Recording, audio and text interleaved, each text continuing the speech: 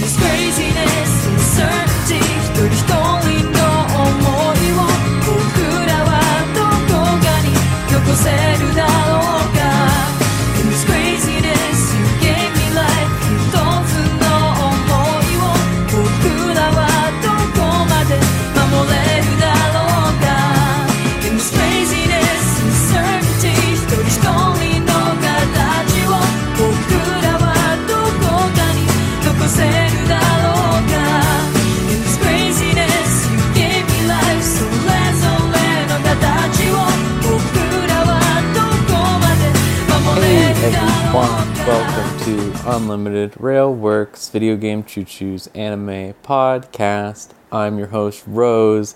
This is episode 100. I can finally stop saying, oh, we got this coming up, huh? Yeah, we got this going on. Oh, we're getting close, huh? Because I don't think there's anything really exciting after 100 for a while. Maybe 150. Maybe 125. 151 for Pokemon. That would be a good one. Speaking of Pokemon, that's John. Hi, John. Hi, yeah, fair enough. you're the Pokemon. I'm the You're a Pokemon man. famous Pokemon John. They just leaked him recently today. I do have a crazy. tab open right now. Of course you do. Yeah. No, I get it. I was the same way years ago when I was in my Poke craze phase, like Sun and Moon. Definitely being like, oh man, see what happens to that cat. I'm scared. I feel like I'm only scared about the duck now. But that's a video game podcast problem. Yeah, that's later. Well, that's later. Elvie's also here. Hi, Elvie. Hello. Elvie, what's your favorite Pokemon, actually? I feel like we've discussed this before, but I feel like if I did answer this, it will be a different answer to what I will say now. But Wooper's really good. Wooper's really fucking good. Mm-hmm. That new Wooper? Dunsparce is also good. Oh, yeah. Oh, yeah, that new Wooper. New Wooper is pretty good. Yeah. Maverick is also here. Maverick, what about you? What Pokemon do you like? That's hard to say. I feel like there's so many that I like, and at the very least, I'm glad that in the recent generations, there's still, like, Pokemon that I'll go to that are like, oh, solid, immediately endeared to. Like, Toxicity and Golisopod definitely stand out as, if you had to take out the rest of those gens, those are my two go-tos that I would just immediately still want to, like, Golisopod's so fucking good. So great. So great. Did not know I needed it on my team until it just really pulled through. It's sick as hell, is why. It just has a fun little gimmick to it, you know? Yeah. It's neat. John, I have to imagine yours is Mewtwo, still? What, my favorite Pokemon? Yeah. Mewtwo's not my favorite Pokemon. Really? Okay. Wow. Okay. Wow. It's my favorite legendary, but okay. Fair enough. So I have kind of been reevaluating my choice recently, because for the longest time I was saying it was Kangaskhan, and I do still really love Kangaskhan. Kangaskhan's really good.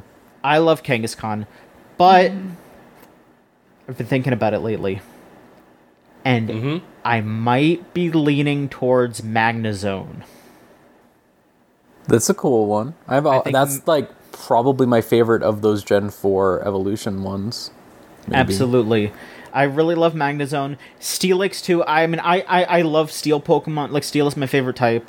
So Steelix is also up there. It's like, it's like, you could ask me on a different day and I will say Steelix, Magnezone, or Kangaskhan. Like, those are my top three, I would guess. But like, yeah, I love Mewtwo as well. Like, I guess my top 5 would be those, and like, Vaporeon. No. Don't say that about me. Don't say that about me. Probably like Togekiss. I really like Togekiss. I love Togekiss. That actually. I like Togetic more. Yeah, I was gonna say, like, because Togetic was my favorite Pokemon in Gold and Silver. Like, I used Togetic a lot, and so, like, I guess, like, just the Togepi line in general. Like, I just like that line a lot. Togetic is very cute, though. I do good? love Togetic. Yeah, absolutely. Yeah, I guess that would be my top 5. All right. I just like Pichu. Yeah, that's good. Peach is great. They keep making good Pokemon, though, is the thing I'm always glad about. They never stop. They just keep making good ones, even in the generations that are less good.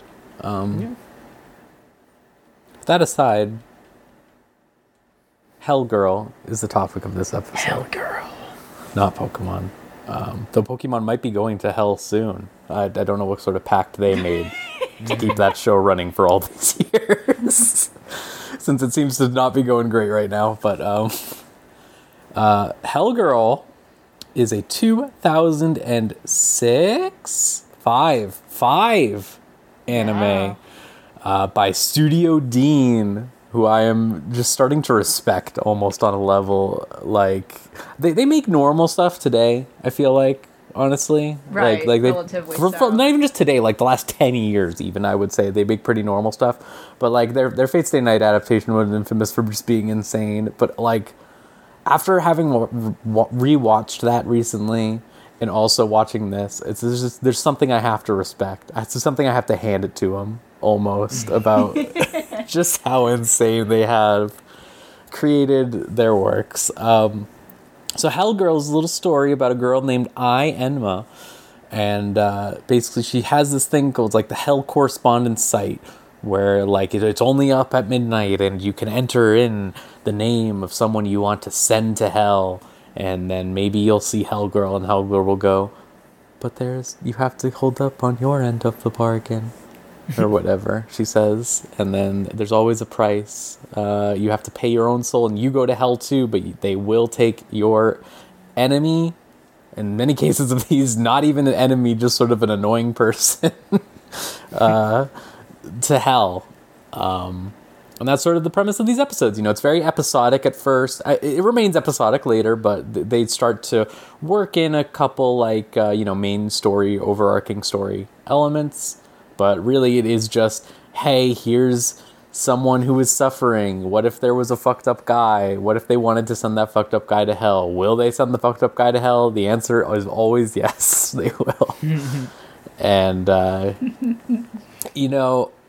just like precursory like commentary here, I think for a few of us, like, you watch those first couple episodes and you're just sort of like, man, this is bad. Like, this is on a level that I don't know if I can get along with. Like, it seems to have a very nihilistic view of the world.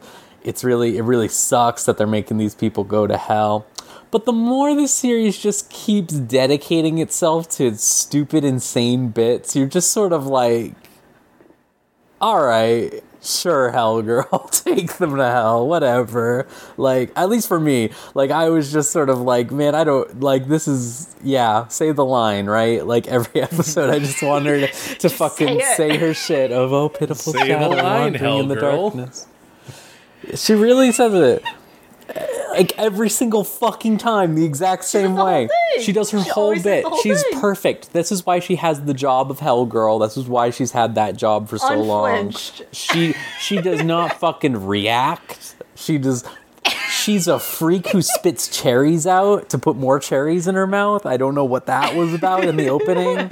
Fucked up, wild. It's uncouth. fucking crazy. This is a crazy show, and I have to say, by the end of it, I genuinely was like, I enjoyed that quite a bit, actually. Like, it was such an experience. Because going in, like, to be clear, like, we had just watched Flowers of Evil, which is a very nihilistic, view of Yes. the world to an extent. And it's just like, I was not ready for, like, another persecution complex anime to an extent of just like, oh wow, this is so fucked up, we live in a society type stuff. And then it was just like, okay, but like, it is very funny, honestly, most of the time. Like, it's just so out there. Like, I think the third episode is this dude, and he his friend and him are high school baseball players, and Yes. the popular kid beats the shit out of his friend, breaks his ribs. And his friend's like, don't basically. tell anyone. You don't want to get him in trouble. And then he fucking dies. He just dies from that because I guess his parents didn't take him to the hospital, which is insane. But it's just like the instant, like, everyone's just like immediately like, fuck you, you killed him, like, for no reason. Yeah. It's just so like, Yeah. it's so over the top and insane that it's just like, just like near the ending they have shit like this dude's face appearing on baseballs and shit. Like, it's just like, it's so campy, it's so ridiculous, it's just, you can't even get mad at it anymore because it's just like there is a possibility that a work like this could have been something more deeper, you know, so like an actual analysis of society or like some sort of like really cathartic comeuppance anime, but like there is something about just how emo and edgelord it is that's just funny. At least to me. I am curious. Elvie, you picked it. If you want to talk about this first, I would love to hear this. This is a series I did watch like a long time ago when it did come out. I think, you know, about up to the second season. I have not seen the third and fourth season. Lo and behold, this series lasted for 4 seasons. The fourth season is like recent too, it keeps right? going. Like, yes, and I'm not 2016? surprised if there will be more of this at some point in some capacity. And this full first season is a full-fledged 24 episodes, back when that seemed to be a more normal thing for anime, which is wild. Thinking about it now, like the 12-episode core is kind of more especially for format. an original work also. Right. So a big thing for me, like revisiting this, is I'm also revisiting a particular time period in my life, and also revisiting a particular year that was pretty insane for anime. And when I say insane for anime, there was really not a lot of memorable anime around this time. Death Note does come out a year later. However, Paranoia Agent came out a year before. If I'm going to talk about those two series that are very similar to this and might be compared to those, which do kind of have like an episodic thing about them. Paranoia Agent's definitely more episodic, but they both are kind of dark series about revenge. And yeah, we live in a society. Look at all these problems and people trying to take it in their own hands to do some sort of vigilante justice in a weird way, and involving like the supernatural and occult and what have you. This was also, I think, around the time period, you know, having to go look at other media at this time. This was also the time period where like J-horror, Japanese horror, was kind of like, whoa, wasn't that, you know, it was kind of like getting this attention in America. Like The Ring, The Grudge, Ju-on. Dark Water was another one, I believe. I think it was called Dark Water, yeah. That might be a different movie. I'm so sorry if it's not Dark Water. Something to do with water stains being creepy in your house and their ghosts. But anyway, there was a lot of like the like modern take of the ghost revenge story in a lot of like Japanese media around this time, and it was kind of be like, whoa. I think it was just a very emo gothic zeitgeist that was happening around this moment for some reason. So, you know, again, I don't get a lot, like, I have not gotten a lot of, like, information or have been able to find information as to how this series has gotten the way, you know, has been pitched the way it is and manages to continue becoming kind of like a franchise at this point, and, like, how it succeeded in that way. But I know for a fact that a lot of, like, investment was put into this. There's, like, a lot of producers that, like, jumped on this series. There's a lot of people who worked on the English dub of this series who are now kind of, like, big, like, English, you know, like, anime, North American distribution folks, people who do ADR now, and kind of, like, bigger voice actor names. So this series kind of has a weird history to it where it kind of was a touchstone for a bunch of things. That said, I don't know either way, like, what, you know, where did this come from, right? The director who helped conceptualize this is someone who hasn't really done anything major since recent. Has, you know, like, his major work is this. This was the work, right? This was the one. What else do you need? What else do you need? But yeah, it was very funny revisiting this. I definitely laughed more this time. I think it is a very silly, as you said, Rose, campy series. And I think if you do look at it from the perspective, again, of, like, some of the things I referenced, like stuff like The Ring, which is kind of very cheesy and very corny and very silly, like, oh, a VHS tape is gonna fuck you up. Well, that's not really gonna work today, sweetheart. It's 2022. Who has a VHS tape player? You know what I mean? Like, but then I also looking at those pieces of references, like, I think certainly there is like a lot going on when it comes to Japan in particular around this point in time. And perhaps what might have been the fear of technology too, like technology intersecting with something being scary, something new. Also, on top of the fact that a lot of those things too have weird things going on with like women and like mothers, which also Hellgirl kind of taps into in a way. So I think there was just a very particular moment that was going on with Japanese horror overall, and I think it was kind of tapping into that and just wanted to do its own thing. On top of the fact that there wasn't really a lot of like noted or noteworthy anime on the air right now, and a network was like, hey, Aniplex actually, I think it was specifically Aniplex, which is under Sony Japan, was like, hey, we need something, and here you go, here's this thing that can like probably air an episode every day. If it had 20, I don't know. If they had to, like, I bet they could manage something. Yeah, like air something late at night every day, something for like an adult kind of prime time, and here you go. So it kind of shows in a lot of ways where like the animation is not great. It just does its job. That's what I'll say. It's not bad, but it does its job. But there are a lot of weird like off model moments, like, and like Hellgirl like looks weird at some points, but it's clearly like this is like done just enough to like get something on the airwaves, you know. And I for sure that was kind of like the metric it was trying to hit. Like we need to have something airing and filling there, and it definitely captured people, I think, in a lot of ways. More than what I think people realize, unless they watch it again themselves and realize how silly it all is. But for sure, if you look again, I kind of talked about like and referenced AMVs out of this conversation before we started recording. But like, you'll be bound to find like a lot of AMVs around that time period using Hellgirl clips, because Ai is very aesthetic. Oh yeah, and nothing more. But people probably have not actually seen the series, so it works in that favor. I mean, even just her fucking kimono lift up is like, yeah, her kimono lift up. What else do you need? What else do you need? What else do you need? And her fucking flowers killing you and warping you into the ferry ride to hell. That said, yeah, it's a ride. It's a little ride to hell. It is, and I think that's how people should take it at face value. Like, it's certainly something you can't really take seriously. It is for sure just schlocky, fun, goofy, like low stakes entertainment. And I know, like, I think somewhere authentically it did, quote unquote, want to say something. But it certainly is not going to do it in such a way when Paranoia Agent done it better, I think, and came out a year before and also was produced better, right?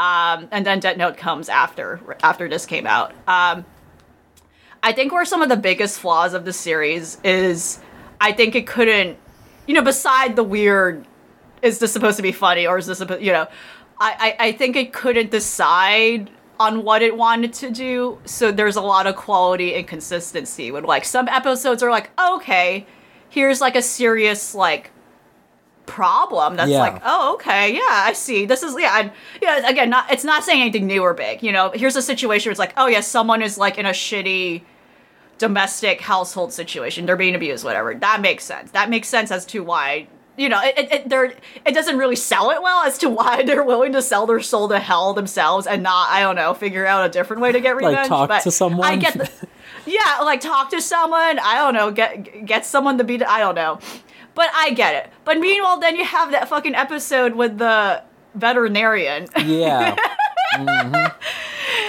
And it's a little girl who requests, I'm gonna send that fucker to hell. And it's like, wow. And unflinchingly, they just let her do that. They let this girl, who's probably not even 10 years old, commit to something out of haste. And, you know, kids, obviously, let alone teenagers, many teenagers who are, like, signing up to this thing and doing this service. And, you know, just not willing to kind of process the ramifications of, like, what ends up happening to her probably at the later stage of her life, right? Very weird and jarring. That said, I think the veterinarian episode has one of the best sequences towards an episode where it's, which I think they should have leaned in on more. And another problem of the show being, like, they don't really you know, I think it's one thing to like throw you into a world, especially like a horror, supernatural, you know, kind of world filled with mystique and fantasy, where they don't immediately exposit what is going on and what things are and explain to you what's going on and handhold you. But for sure, the show benefits definitely because of those characters, those weird, like, otherworldly characters, like the Hell Girl herself. And they don't, and they do this later on past these episodes for sure. But I wish they actually leaned in on more, like, letting the viewer get to know who the fuck the Hell Entourage is. They're, like, awesome. They're, like, I think they're the best characters. Man. Like, The old man is the old man who becomes the straw doll. Yeah, like, Right, and like it would be so fun if they're like show him kind of like what Like does he musing while he's in process the as a locker doll? or Like what does he something, yeah. experience? Yeah, absolutely, I agree. Like they don't explain who those people are yet. Like when we finally do get to see more bits of them, they're really fun. They do the whole haunted house. We're gonna throw this person in a haunted house and make them face their sins one final time before we throw them on the boat to hell. That's really fun. So like in the veterinarian episode, for instance, when that, you know, whole thing goes down, gets to the end, yeah, they basically, yeah, they do a whole thing where like they're kind of re-simulating what this guy has done to the animals. Like, oh yeah, he's just been ignoring their cries and pains. They fucking throw him in a car accident. Every bone of him is fucking broken. He's fucked up. They throw him in a cage. And yeah, they ignore him. They pretend to be like a medical team and they threaten to like saw him open. You know, it's like insane, but it's also really funny and it gets the point across. They're really fun characters with distinct personalities, and I absolutely wish they just from the get-go leaned in on them more and like spent time more with them as individuals, as opposed to these people that show up at the end and it's like, oh, okay, hello. Especially in some episodes where they actually do have more time with them, where it's like they do pretty much imply and establish that, again, the Hell Correspondence Team, I guess, the Entourage, I don't know what to call them officially, they do kind of investigate and recon the cases they get, you know, that's also and they fun. thought the vet one was good. Yeah, the vet one is very good. Yeah, but the whole, like, insane thing with the dancer school / adoptee episode, where I herself is just, like, in like, her fucking lounge room. I don't know what's going on with it. She has got a cap. She's got the cap on. She's got a scarf. She's sitting on a tree just looking at this insane girl. Like, that's really funny. Like, the show absolutely needed more of those bits where they're just like, okay, what are these people doing when they're not, like, pranking people? Yeah. You know what I mean? Like, and like for a reason for us to stick around and be like, yeah, I mean, you know, like over time, that's kind of, I think, the feeling that happened with most of us. It's like, oh, okay, this is kind of fun. I have a reason to stick around. But I think if they did that from the get-go, there is more of a reason to like kind of better, you know these characters, especially since they do each have their own individual backstories as to how they got there. But yeah, it's overall like a wild series that has kept going somehow, for reasons I cannot explain myself, especially as we approach the 2010s, which was like the last season. The last season did air in 2017 somehow, and there were a couple other pieces of media that released since too. Still, it's just, yeah, it's certainly not. It's certainly not a bad series, but it's certainly a series that I think I hold to my heart that it's very fun.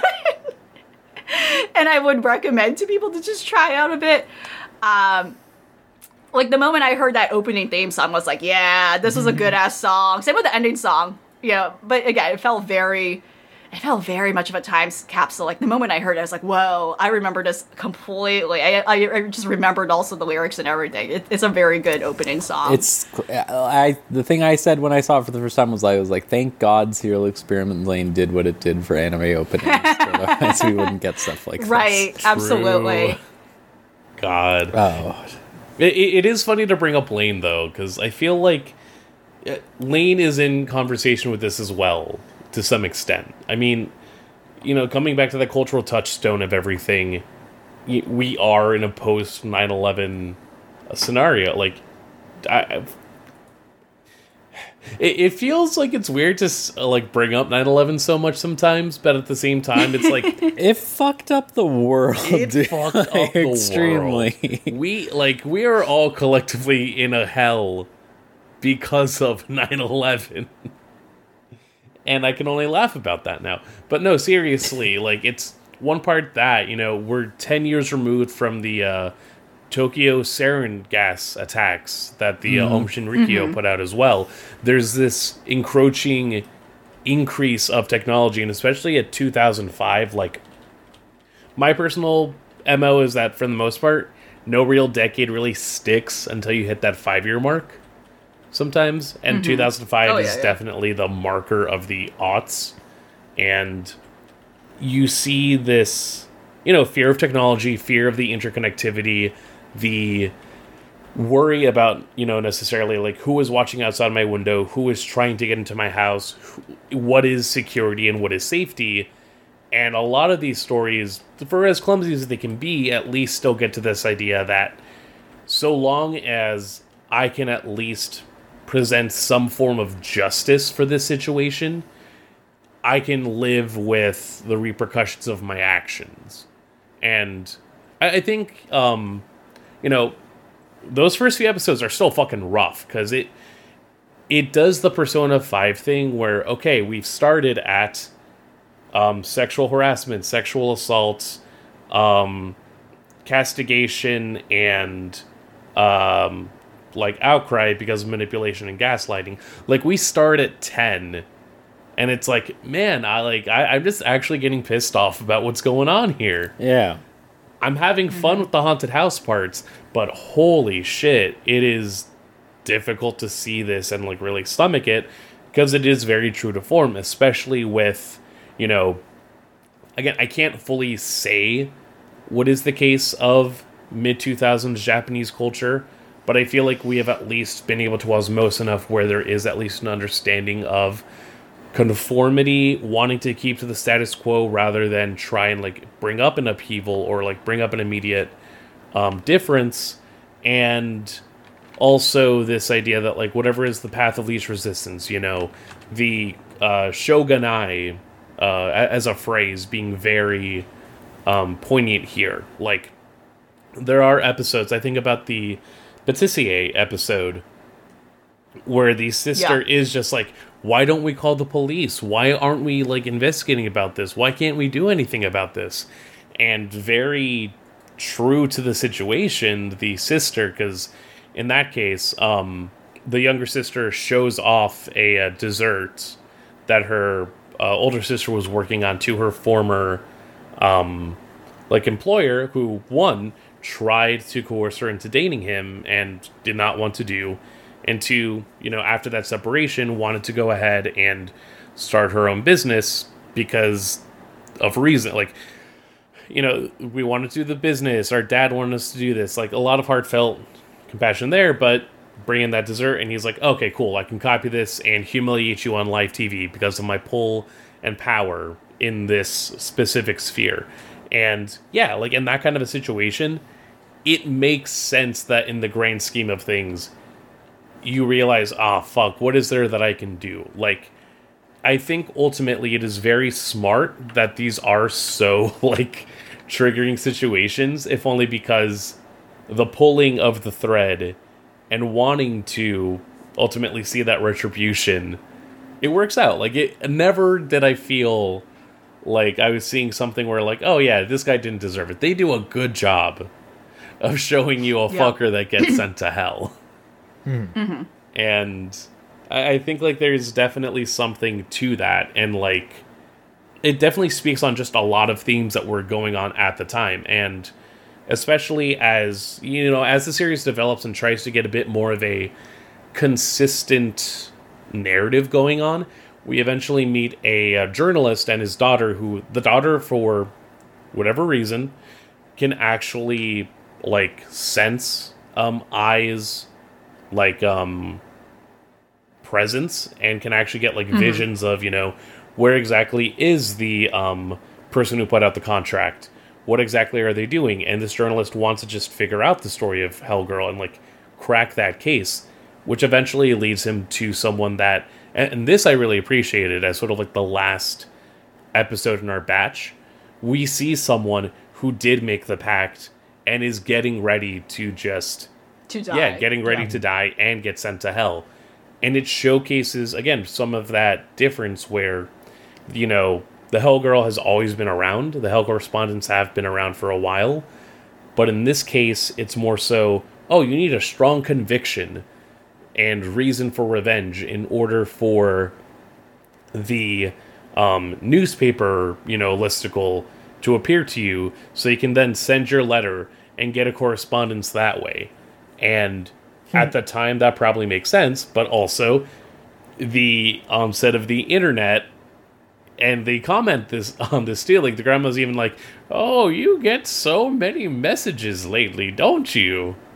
And it's like, yeah, no, probably now at the turn of the millennium with instant messaging and access to, like, slowly getting to the point of being always online, it makes sense that there are, like, this greater range of, like, still wanting to find revenge for the sake of it, to some cases where it's definitely like, man, I don't even know if, like, I want this person to win necessarily, or like what fucking the two friends.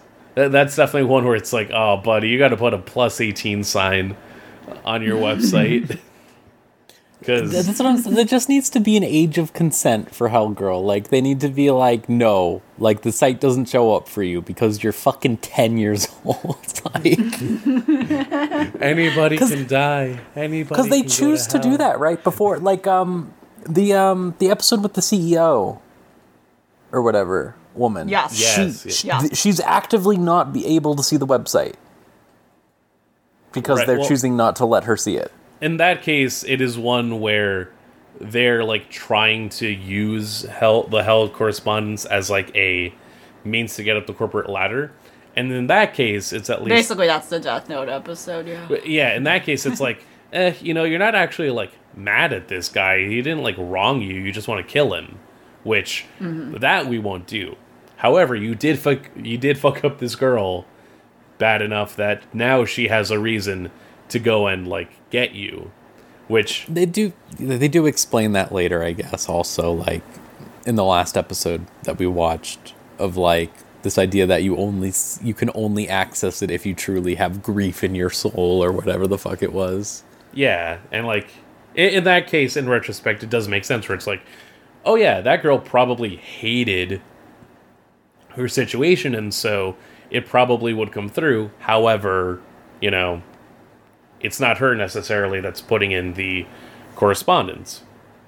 But yeah, it was a rough start, but as soon as I just, like, let myself get into the melodrama of it, I really started enjoying it. Like, if I had to plot Flowers of Evil, the anime series, and Hellgirl on a graph, the one would be, like, middle start, because you're still not sure where it's going, and then it just dives. Here, it's like, oh, man, I'm not sure where... Like, it's a low start, but then it just exponentially gets better.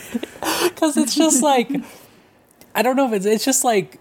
I keep saying the consistency of the bit, but that really is what stuck out to me. Just, like, every single episode. Like, it's not just that they hit upon the same notes every episode. It's that they literally hit the same notes every episode. Like, they have Hellgirl do her little bit. They have the bit where the dude gets owned. Like...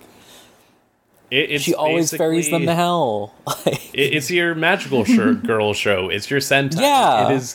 It is the weekly periodical that as soon as you get into that momentum, you're like, all right, I can't wait to see when we get to hell. Like, when I think about it, I think, like, my only real problem when it got to the end was that show does not establish its... Like, how do I put this?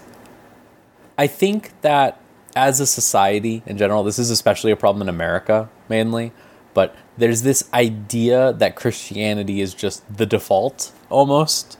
Not even just Christianity, just theology, religion, stuff like that. Like, this idea of hell, like, is just ingrained as a specific concept. And, like, my problem is always you see stuff like Greek underworld gets just painted as, like, a hell-like place, even though that's absolutely not what it was like in a lot of Greek stuff. Like, it's just a lot of mapping of specific beliefs and stuff like that. And here it's like the same thing where it's like, yeah, like, Shintoism has its own specific hell and there's all this other stuff.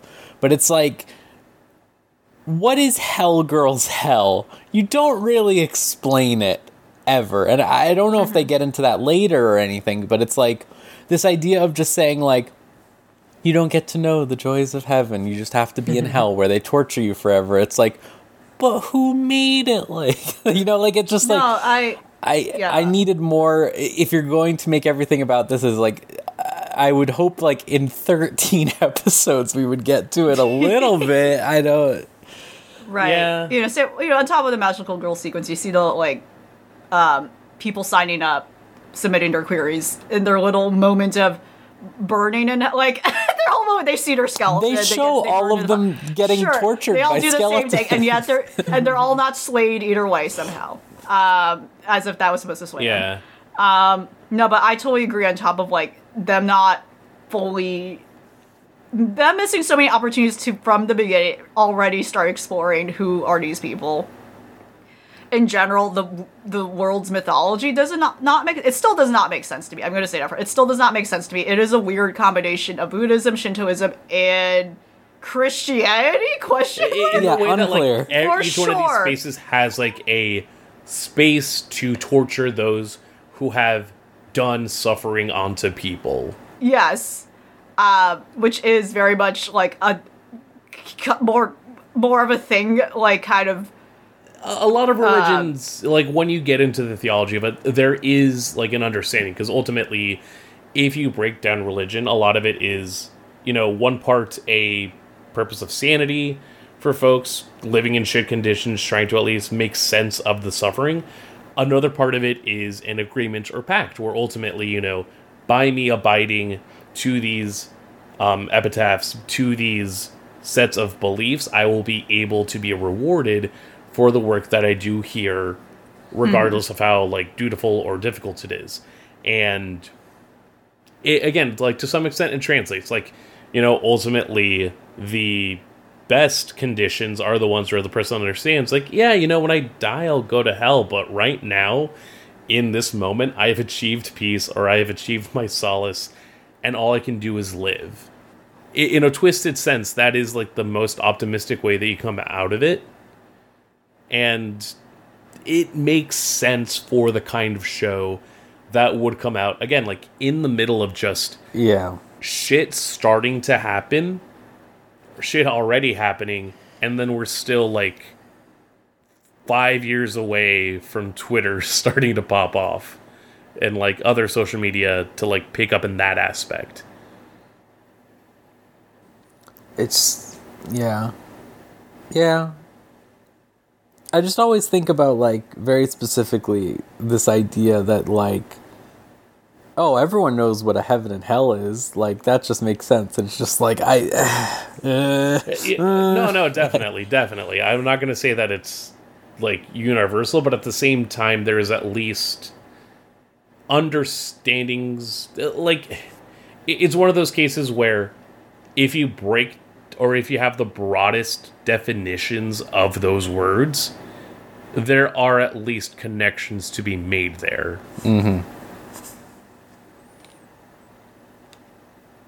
John, I haven't touched on you yet. What are your thoughts on the Hell Girl? I don't really have anything else to say. Y'all basically hit it. Like, when I was watching this, I was just like, yeah, I felt the same way. Like Maverick said, like, it gives kind of a bad first impression, because it is, like, trying to be serious. It is trying to set up this concept, and it's very, very repetitive, and it's just like, it's something that I did not agree with the politics of. You know, like you said, like, why does it have to be like this? Like, you know, hell is supposed to be for sinners, not just people who made a bad deal. You know, yada, yada, yada.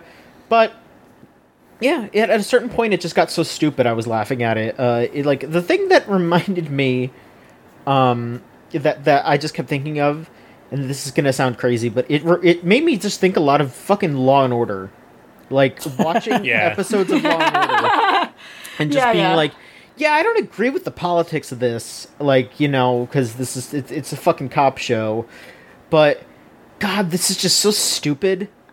I gotta watch it. Like Hellgirl needed Kyle MacLachlan judo throwing that kid or whatever, or that cop. Yeah, judo throwing the cop and then shooting the kid. Yeah, Yeah. I think Ice-T should have been in the entourage, and he could have just been like, like making some salient points, and then also giving a shout out to Gears of War here and there. Yeah. You don't know? She's the Hell Girl. Yeah, exactly. That means you're in hell. I'm just thinking about that means you're gay. No, she should, so like they could replace it and have her be like, I, and then he goes, if you're stupid, that you don't know that she's the Hell Girl or whatever. Yeah. Like he's explaining it to them. God, yeah, exactly. Who do you think she is? Some Girl Scout? No. She's the Hell Girl. That's great. That's the American adaptation. There you go. Exactly. But yeah, it just reminded me a lot of watching Law and Order and just like watching all this stupid shit go down, and like the serious, like whenever it's trying to be serious, it's like, come on. But then when it's just full on goofy, you're like, okay, all right, this is dumb. We're just having fun. And yet the journalist guy does add another layer to it, but God, yeah, I just wish that like there were other actual characters in the show. Mm-hmm. Yeah. Yeah, it's fine. It's not terrible. It's just okay. Whatever. I really think that the last episode 13, is like probably the first time I was like, this might actually just be a good episode, like explaining all of the stuff. Like it felt like well put together and like well considered, and like starting to expand the explanations of what this world is and what it's been like for a while, like in a way that it was like, wow, like you did nothing for 13 fucking episodes, guys. Like, most anime are 12 episodes. Even back then, like, so many of them were like 12 episodes, 10 episodes, like, and that was a whole story. And it was just like, you couldn't even, like... Yeah. Like, did we need the veterinarian episode? I feel like maybe we could have, like, left that one out and spent an episode. Because it was insane. I think it was very good. Actually, I have my notes here. The things that I wanted to mention. Just real quick. One, the old man has a very tiny fist in the opening. That's very funny. Yeah. I think about it all the time. He also does like a dab, or like he hits like the scarf. That's so sick. Every time I was like, yeah, like every time. Yeah. It was like, he's so cool. This guy rules. This best. Number two, the veterinarian episode again. Like this assistant lady is insane. What is she doing? Why did she do that to that 10-year-old girl? Why didn't she call Hell Girl? I feel like she should have called Hell Girl. Why did she damn this 12-year-old to hell?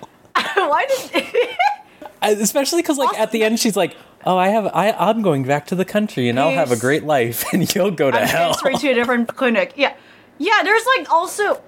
There's implication that girl was an orphan. Yeah, she lives with her grandmother or something. I don't remember. It kind of set it up as like, oh, the assistant was going to adopt her or something, right? And it just didn't do that. She just fucked off after. She's like, bye, good luck. But just like the idea that this grown woman, this like 30-year-old woman or something, was like telling all this shit 10-year-old to this girl. child. Just like she comes to her crying like, I just wanted to say thanks. My boss is I'm so bad. sad. And she's like, well, no, just like her being like, oh, I just wanted to offer my prayers and everything. I miss my dog so much, but it's getting better. And then she just goes, it will never get better because no one loved your dog and he hated your dog.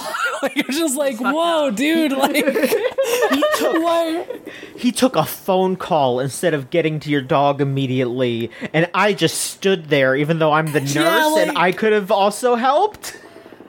Yeah, it was just, that was insane. Let's see, other notes. The teacher episode is the most insane one overall. I'm agreeing with this. That was the most insane one. I have no idea what happened there. That was really scary. Yeah, all of that was really scary. There's at least some. Again, like sometimes there's like pockets of something. It isn't completely there. And it's just unfinished. That one is at least like, oh, you don't always know the people that you have connections to, and you like can connect. Like, again, there is at least something of a message there, but then also, it's just like, yo, girl, can you blow my brains out? Yeah. Hey, girl who also has depression. I mean, And then the mood, other but yeah. note, yeah, the other note, episode where they forced that girl to drink acid. Why did she say fuck so much? She said fuck so much. She was cussing so much. She said more. I definitely missed something out. She said, so you watched the sub, LV, or? I watched the subtitle. Oh my god, yes, you I missed watched so I've never much. seen it. Okay, fair enough. I don't remember. I trust. I assure you, I don't remember a lot of the dub, even though I do assure you I have seen it originally. But like, I imagine it was very funny. It was great. They said fuck, so it's just like, in that episode, it was just like this girl being like, what is your fucking problem? Fuck you. Like, it was just like, whoa, like, Yeah. out of Fucking nowhere. bitch. And Yeah, like, a fucking bitch. Is that what you think I am?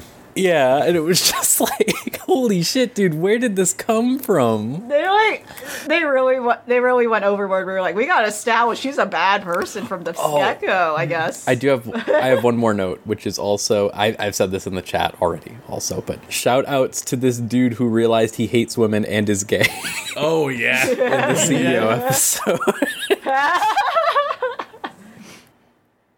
That's a perfect example of, it feels like they're coming up with like these ideas of like, these are characters I want to do, and then they're like, oh god, we need to get this episode out tomorrow type stuff or something. Like, the script needs to be done now. I just have ideas, not like No, a I full truly image. think the most insane character is the talking parrot. Yeah, in the okay, yeah, bookshop. that's true. I didn't With the creepy I didn't even bookshop. write that down, but that is true. Though I assure you, the parrot never fucking comes back. They don't explain that parrot at all. It's not I do remember. even They ta- never explained the parrot. Like, it's not repeating canned phrases, it's just having no, it's just conversation. talking. It's just a sentient parrot talking back to you. It's just hanging real- out. in the porno store. Yeah. Yeah, Why? it was basically a Why porno did star now like thinking why about did he exist? Because the dude could talk. Also, that was the thing that got me. Like, Yeah, it why seemed did- like he was talking for the dude, and I was like, okay. And then the dude just talked normally, and I was like, okay. He gets lonely at the porno store. Yeah, It's you're specific, it's specifically an old pornos. Yeah, the porno old- store. That was the thing. yeah, the old it's time. like I can imagine going mad in there. No one. Yeah, very no, few it's people come in there. it's the copies of Playboy that also have those old articles. Oh, you know what? Also, one other thing that I noticed consistently. Sometimes Hellgirl seems to solve the problems for them, also. Like, smooth out things. Like, Yeah. all of a sudden everyone knows that he was the murderer or whatever. Like, stuff like that. Right. And then sometimes they just don't. Like, I was thinking about very specifically the episode with that dude who pushed the girl out the window or whatever. And it's like, at the end, the girl sits down with her friend who's in a coma, and I'm like thinking, is the girl gonna wake up now? And then she just doesn't, and it's like, okay, hell girl, how do you decide who you like? mean, Like, she's I like, get all it right, if my it's work's like- done. If it's literally like, here's everything that you need to reveal, X person Their was sins bad or all whatever. along. And that's Yeah. all. Yeah, maybe it is that, but it feels like sometimes it's like really like with the bakery one too. Like, how did that get solved? Like, in any way, like, Just cause. Fucking point and laugh at this kid that lost That- her mom. that was. On the gossiping episode. Yes, she joins in on them at the end. Yeah, Oh that's my how you God. win. You become part of the problem. John, you were completely right there. Like, that was She did die of horny. That was that's what happened to that woman. insane. Comparing, like, I think about every slice of life girls anime where they're like, wow, you smell like delicious food, that's awesome, and then like yeah, this that one they're one. like, you smell like gyoza, what a freak. And it's Yeah, like What? the fuck? Like, I you was mean sitting that's there a like, common like, food? yeah, like if Fair. someone came into work or something smelling like gyoza, I'd be like, damn, you got some you could share with me? Like, I'd be pumped. I'd be like, hell yeah! Like, Wow, you tell can me your make recipe. gyoza. Hey, That's cool. Hey, do you know that it is to the day 17 years since that episode got released in Japan. Let's fucking go. Happy birthday, Hellgirl. Happy birthday, Early afternoon stupid-ass. window, November 8th, 2005. Still not at the my proposed age of consent for Hellgirl of 18. Still not there yet, but Hellgirl doesn't care. She doesn't give a shit, man. That's like the thing that I just kept thinking the entire series. Like I was waiting, like sometimes she looks a little sad off into the distance, but Yeah, it's very inconsistent. she I doesn't agree. fucking care. Nah, It's like, everyone go to hell. Don't matter. The episode where the girl sorts out the problem and all the hell guys are like, all right, I guess we're not needed here. That's kind of weird, whatever. And then she's just like, bye. And then she leaves. And then it's like she teleports the doll into their hand. Like, what are you doing, girl? Hell of a show. I'm glad you picked that one, LV, honestly. I needed that that refreshing like Yeah, it was just yeah. crazy enough to be like a bit of a reprieve. Like it's Yeah. Like, I wouldn't like go out of my way to tell anyone to watch this because it's definitely not like worth being like, oh yeah, no, I'm gonna sit down and watch Hellgirl, but it's funny, you know. I I'm just, would, like, but it's like specifically, you either gotta watch it all like in a one consistent go. you gotta commit to the whole thing, or you have to choose a curated list. I think of better or episodes. even just like make it a weekly, because I think like it really shows that you have a like you have a show that is having to scrape by week to week, and to see it all like consistently is, I would say the first 3 episodes, torture yourself by going through them all,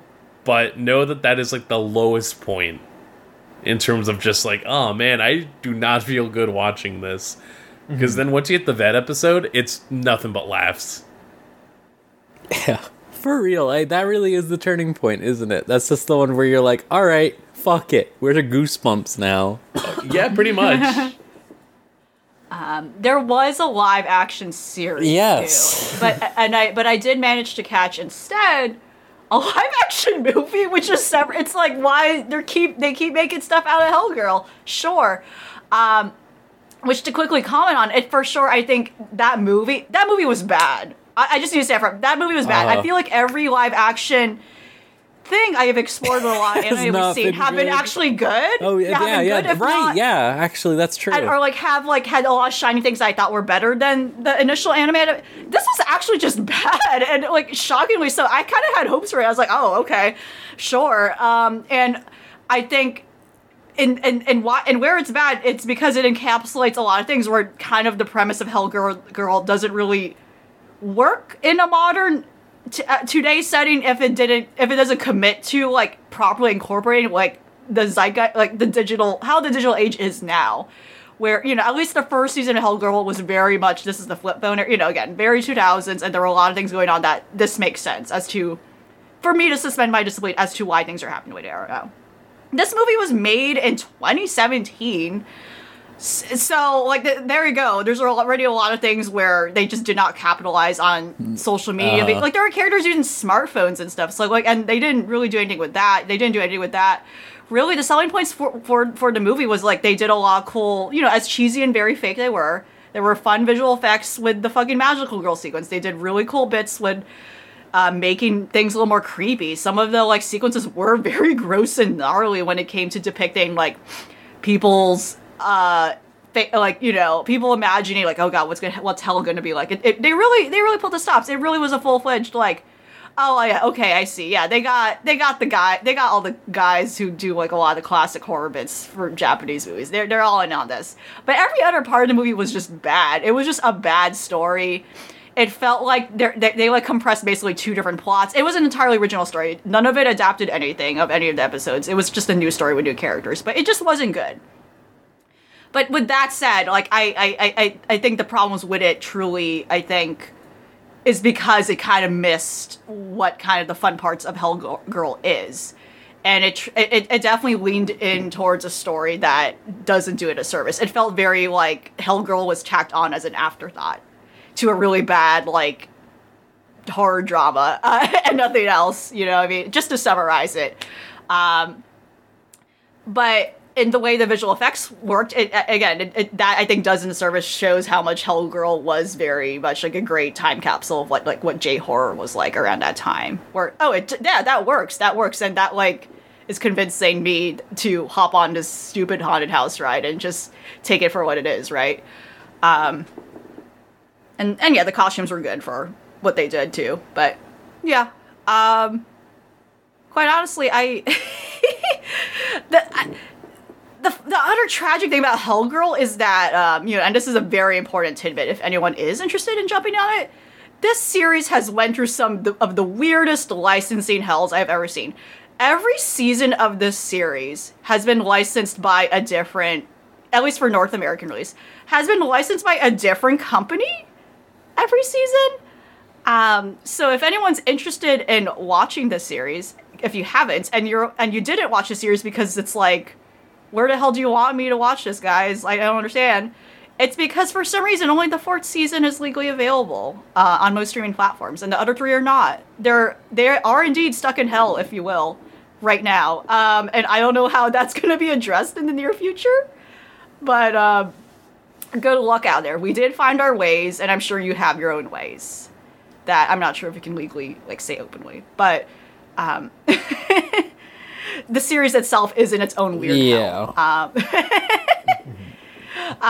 Which is also another interesting, very, 2000s anime dilemma, especially with many anime distribution companies that have gone under or folded from that time period since. But maybe one day media accessibility won't be such an issue. So yeah. It really is just like, seeing this specifically was just like, man, there are so many fucking shows from the early 2000s that are just gone. They're just gone unless you know to look for them specifically. Like, there's no stumbling across it really in an easy respect, and that's so fucking annoying. But yeah, Hellgirl, hell of a program. That is true. We did get a bit of an opinion here. So this is from Century Punk here, one of Rose's live-in wife, as it were. Yep. Yeah, I don't know. I guess that's how I Wife, I would put it. parentheses, domestic. Yeah, wife in other room currently. So Robin says Hellgirl wasn't quote unquote good, but she did a finisher on every monster of the week, and that's what's important. That's true. It's so true. Pretty much, yeah. Watching the dub was the way to go, if just for the episode where the evil lady constantly curses. Yeah, right? Yeah. Like, what the fuck? And what was with the parrot in the porn shop. Yes, the parrot is I feel like the most you insane see character. that episode and you just sit there in disbelief, like, after that happens, like, out of nowhere, for no reason. Yeah, like, it is that kind of show. It is, like, yeah, you should watch this, asterisk, asterisk, asterisk. Like, not necessarily, like, yeah, I mean, there are some triggering bits, but it is mostly just, this isn't good. It's so stupid. I don't agree with any of it, but it's so stupid. It's so funny. Like, I don't know if I'd call it, like, a The Room situation where, like, they accidentally made something funny, but it's just dumb. It's just dumb fun. It's just ridiculous. Like, yeah, it's ridiculous, yeah. One other thing that I will say, though, that was very funny, they like released a new statue of I, like, just as we started watching this. Like, they put out a hell pre-order, yeah. which is just like this really funny, like, overlap. Again, we're the tastemakers. This happened before, didn't this? This is like something similar. Like this happened semi-recently. I feel like when we were watching another thing. I can't remember. They freed Kids on the Slope from jail. That's true. They did do that. Yeah. They put out like a bunch of Big O stuff right after. That was it. That's what I think. Yeah. Oh yeah. That was more recent. Yeah. Which Yeah. shit? Power of the I Pigs. definitely need to get my hands on. We that have- model kit. We got the finger on the pulse. Is We what do. I'm saying. We got it. We're gonna crush it. Gonna wreck it. Yeah, we're gonna reverse. Oh yeah, we talked. Yeah, the reverse fucking Rock Lee finisher also. 'Cause I think we talked about that before the The podcast. upside down. But that was so fucking good. She fucking just fell with him and took him to hell. She just fell with him. Oh man, Very good. extremely good. All right. Now for more modern anime released in the last decade, last 15 years even. So yeah, real show. I'm gonna lead off right away with it's very short, sweet. I watched the Made in Abyss film, the one that was released after they did the compilation films a couple of years ago or whatever. They made a third movie, right? That was like a sequel between that and the season that's currently airing on the TV. I think it has cemented that I will not watch any more Made in Abyss anymore. So this is obviously a series that has a lot of caveats you have to take with it, right? Like it is made by a real sicko in terms of like the content that goes in.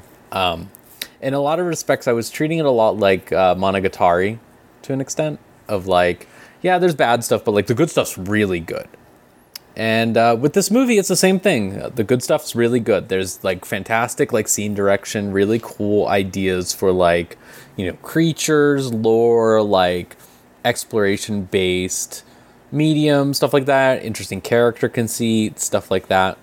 But it's all just completely dragged down into the dirt by just being made by just one of like a horrible person, basically. Like it's just made by a dude who like thinks it's funny to make like sexual jokes about children, and I just cannot take it anymore. And it's a real bummer. It's a real bummer. I don't. So, you're saying it's like amped up and worse in the movie? Yes. Yeah. So like in the original series, there was definitely like there was jokes about like so like in the original series, there was like a couple like Yeah. questionable What's his things name? in the first couple Oh, yeah. couple episodes, but then after that, it was pretty straightforward. Like it was pretty much Yeah, like it's- just like you might get a joke about them pissing or something, right? And that was just Right. like whatever, I can deal with that. This was like Uh-oh. Alarm. they going off. show I'm sorry I have to say this, they show the robot boy, right? Yeah. They show them like sucking shit out of his dick, No. like straight up, No. like for no reason is the main thing. Right. Like literally no Yeah. reason at all. Not that I want a reason, to be clear. Also, I Yeah, there I don't should be want to no see it at reason. all. But I was just no sitting there feeling, like yeah. in shock, Right. like just no reason. And then they also made like the main new girl of the movie she made like 2 jokes about her dad's dick, and it's just like, dude. Right. Why? Like, and again, like this is the type of stuff. If this was like, wow, this is one joke that happened, 15 chapters apart or something in a manga, maybe it would be easier to stomach. But this was just like, I don't know. It's just like, this is we're doing serious shit, okay? Like, we don't need Right. this. Like, this is. It just really rubbed me the wrong way, and from what I've heard from the most recent season, it only gets worse. Also, and I was just like, all right, I will tap out. This was sort of my test to see if I was going to tap out or not, and I am Right. definitely tapping out. And it sucks because, again, really great production for an anime. Like they have great soundtrack, they have really good visuals, like great animation cuts, like cool effects, like. And just a fantastic conceit of just this idea of exploring this like fucked up place, and then establishing the mythos behind it and all the fucked up people that would do something like this. And it's just like, I just don't understand why, not just that, like, the dude who made it would make this, because I'd believe that, like, dudes are just allowed to do whatever they want, right? And then they just make something insane. But, like, the idea that, like, the anime studio adapting this was like, well, we need to keep that in, is, like, very distressing, honestly. Right. Like, why did they animate that stuff happening to that robot? Why? Like, why? Like, literally, why? It's just... it's a real bummer. Yeah. It's a real bummer, because, like I said, like, the first season was a lot of caveats, but, like, a lot of that was, like, more like, you know, like, you can take it at worst face value, or you could, like, give it a slight benefit of the doubt to an extent with a lot of it, and then it's just like, no, there's literally nothing you can do here. Like, it's very clear immediately, like, okay, yeah, that stuff was because it is this dude's fetish or whatever, and that's awful. That is really bad. Real bummer. I obviously, like, it's fine if other people out there are, like, able to work through that and watch that. No judgment here, but man, I cannot. More like taking a piss. That's what they were sucking out of him. Yep. All right, Yeah. moving on, please. Now you know why I fucking was so upset. Yeah. Doing the fucking Chopper crying face. Yeah, great, fantastic, Maverick. I needed that. That's a perfect transition, because I heard that you saw the One Piece film. I did. One Piece in IMAX is real. Oh, buddy. Oh, man. Let me tell you. So, I was back home this past weekend, back with the parents for my birthday and whatnot, and it found out that, oh, wow, One Piece Film Red is coming out, in November. As of today, it should still be out. I believe, like, it surpassed Black Adam in the box office, which fucking rocks. I love that. But, no, specifically, I found out that they were showing it in my local theater in fucking IMAX, and I'm like, oh, I gotta see this, regardless of the actual quality of the movie. I wanna experience this. I love that this is an option for an anime movie. I bet the Demon Slayer movie in IMAX would have been awesome too, but I'll, take solace in knowing that this is what I went in for. And ultimately, I had a really fun time. So, like, truth be told, I have not watched any other One Piece movie. I tend to be a little more reserved about shonen films in particular, because, like, I don't necessarily need the additional fan service that comes up in a lot of these films, because, for the most part, they are usually non-canon. They relate to stuff that is happening outside of the actual narrative itself, and is more so usually there to provide fan service opportunities and just, like, hypotheticals that can just be a bit more enjoyable because of the fact that you don't have to worry about the stakes overall. A lot of people liked One Piece Stampede for that. I think people see that as a very fan service heavy film, and that's fine. I'm not particularly looking for that, and so in that aspect, I feel like I take a lot more out of Film Red because of the fact that it doesn't have as much fan service going on. Like, there are things that get baked into it, but it does more to focus on the original story that it's telling, and specifically, and again, like, this is all non-canon, so it's hard to pinpoint where exactly this one takes place, but it's, in and around where some of the current story arcs are, so keep that in mind if you are someone that wants to be caught up and might, get some spoilers. There is stuff at the climax that is very much like, oh, hey, if you're caught up, get ready, because we're going to get close to animating that So, be wary there. But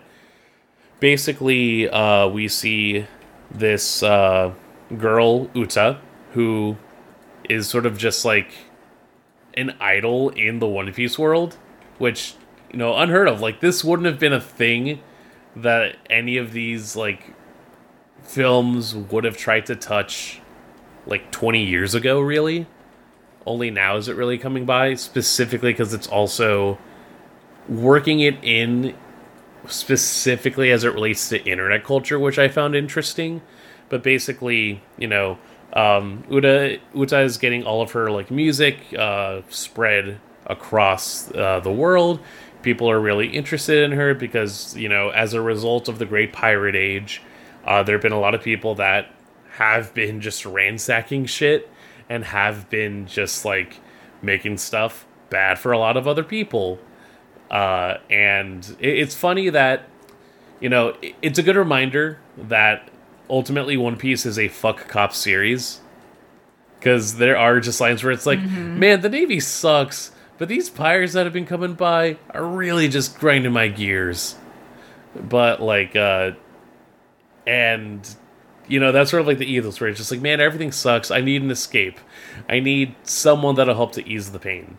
And this leads into the Straw Hats going to check out, Uta's first concert, basically. She's holding it at this old island that was abandoned because everyone there mysteriously vanished, but, we'll repurpose it. It's fine, whatever. And we hit the first, like, a song, because if you were not aware, Uta is... her singing voice is done by Otto, an up-and-coming, like, person who's worked the Vocaloid scene and whatnot. Fantastic voice. It is ridiculous, some of these songs, and just, like, the bends and breaks for, like, ultimately, still current J-pop stuff. But it was phenomenal to witness, and, the plot basically gets into sort of just, like, the standard, oh man, everything sucks outside. What if we just made, a world for us? A world to get away from just all the bad stuff. I think I had joked about it in other circles, but it really is like tinges of Pokemon the Movie 3, if you're familiar. Uh-huh. Where like Entei helps the little girl like escape the reality because they're just making their own fantasy world. Because living in reality sucks and it's hard. Take that conceit, mix it in with like set piece wise for like a lot of the culmination stuff. The final few minutes of Digimon Our War Game, getting like that kind of a vibe, like kind of like a Summer Wars kind of a vibe. And in between, you just get a lot of just like, whoa, it's that. You do the Leonardo DiCaprio point at like the characters that you recognize and just like shit that's going on. But I think ultimately it does a really good job of actually giving Uta this character because, all of the marketing has been like, Luffy, how do you know this girl? What's going on? And he's like, oh, it's Shanks' daughter. And everyone's like, what the fuck? This guy had a daughter? And they at least go into that, why she's in the island. Spoilers, it's not a really well thought out reason ultimately, but there's at least enough that goes on that, like, I really dug the character, and it didn't feel like a complete asshole that she knew Luffy, and that she was, like, given this level of importance. I think they really worked something out, and I was just sitting there sort of just like, God, the way things end up, I know this is a non-canon movie. I know that we have to get away from this character, but I wish there's a way that we could reintroduce her into the main story. It's rare that something like that is actually able to make me say, I want to see more of this character. I want to see this person get into the primary material, but honestly, I think Film Red pulled it off, and again, like, by the end of it, really good particular, in the same way that, like, Superhero ended up being like one for the Piccolo and Gohan likers. There's like some moments towards the end where it's like they heard somebody complaining about so and so thing or such and such reasoning. Like this one's for the Shanks fans too, because it does a lot to just humanize that crew. Where at this point it is just sort of like, dog, you're kind of just like an unknown entity that is still maybe the closest thing to God at this point, if we're trying to figure out power scaling, which is already fucked as it is. But also, you know, you're chill with Luffy, and like, what's that all about? I think it just does a really good job of bringing that together. And yeah, just a really fun time. I can't wait to see it get more money and sell every other movie that's currently in the box office. There's this particular moment where it's like they also just, for the music, they just go full like music video production mode. There are moments where like they actually have like 3D like not rotoscoping, but it's like they are basically just having a 3D model that is like motion capped and like doing the choreography alongside what's going on. And to some extent, like, I get if it could be jarring, but at the same time, it's like it's really selling that idea of, you know, what would it be like if like the world of One Piece had internet and had like VTubers and like idol culture. This is as close as we can get to that, and so we can also do a story about, you know, I fucked up online and everyone is getting on my ass about it, and I don't really have forms of connection that can help me like de-escalate this interpersonally. I have to post through it in a way, or like, oh god, you know, how do I actually deal with this crippling loneliness, even though I technically am reaching multiple people in my like talent or in my popularity. It's surprising to see that come up in, you know, the anime where everyone's just on a ship and like there's a fucking a gun that ate a fruit that could turn into a dog. Like I don't know, it's just one of those things where it's like there's a reason why so many people fucking like One Piece. I'm not gonna stand there blind to the faults, because believe me, the faults are there. But also, Oda, you don't get that far, like, on just, you know, I don't know, like,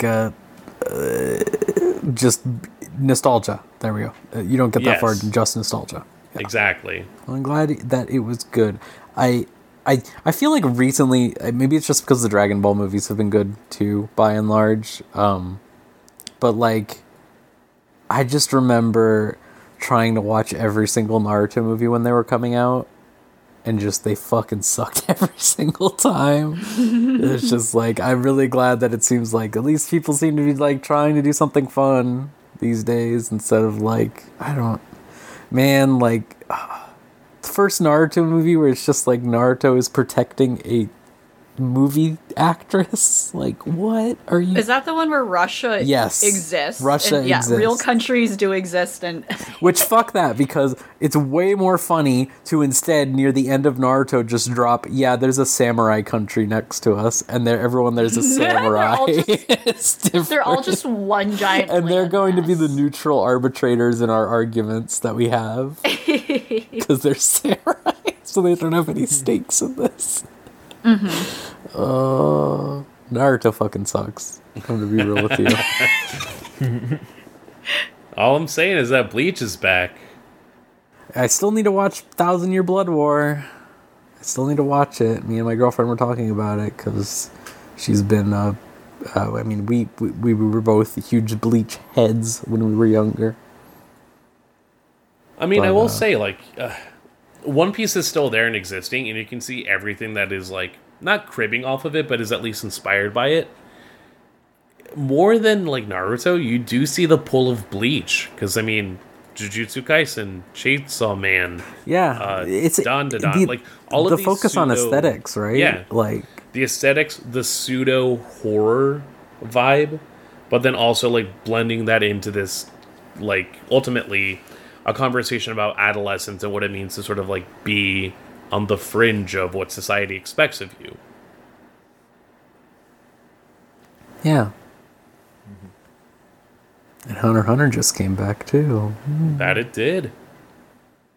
I finally got a couple of my girlfriends to watch that also recently, which has been fun. Hunter x Hunter is a hell of a show. Recommend it to anyone. Not as long as One Piece, though it may seem that way. Not even close. Yeah. Let me see here. John, Yes. how's Do It Yourself going? I'm still a little behind on it. They keep introducing new girls. There are girls. They haven't stopped yet. No, They haven't stopped. The crew these gets girls bigger. just are climbing out of the woodwork. Sometimes quite literally. Yes. So yeah, they introduced kind of introduced two more, I think. No, okay. So okay, yeah. They have Jabako. She's like living with Puddin now. She's just living there. She's just crashing at her place. Okay.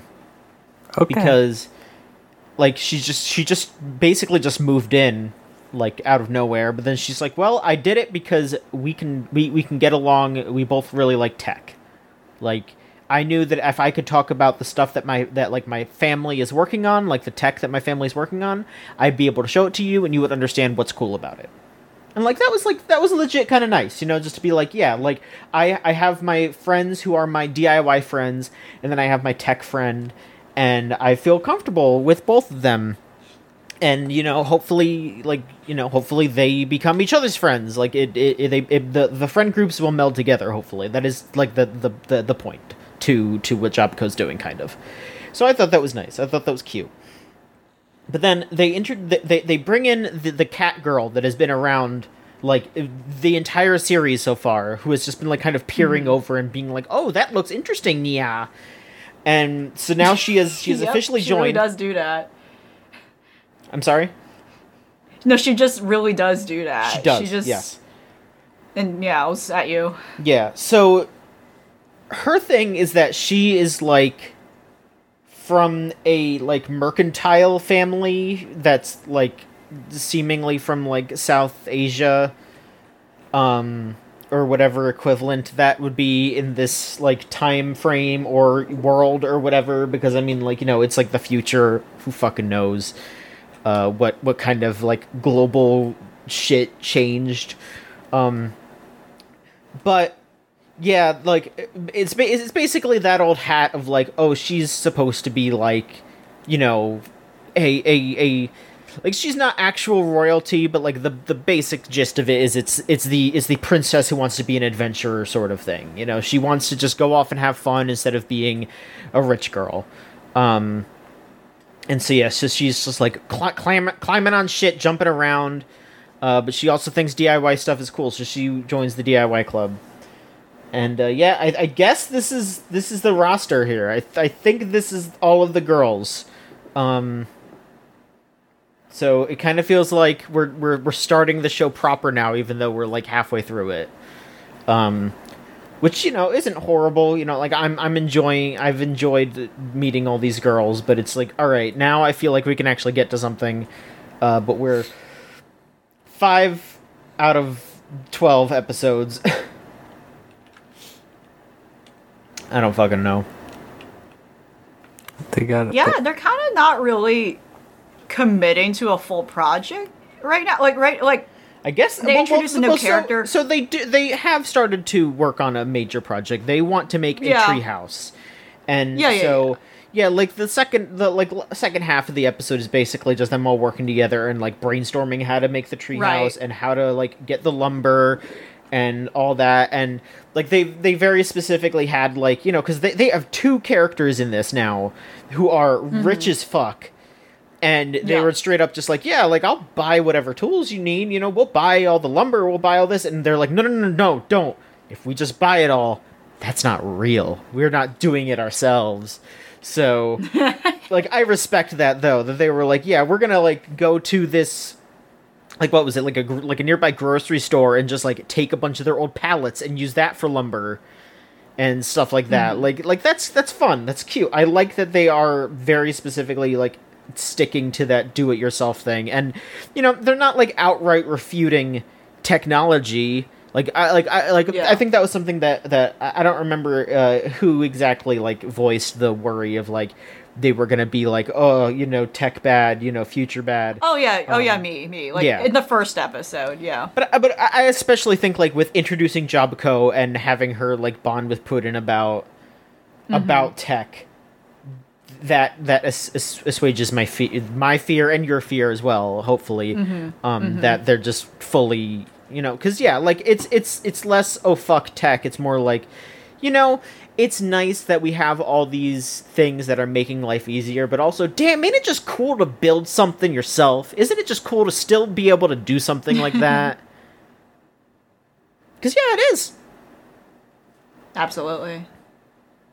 It's a good show. It's a good show.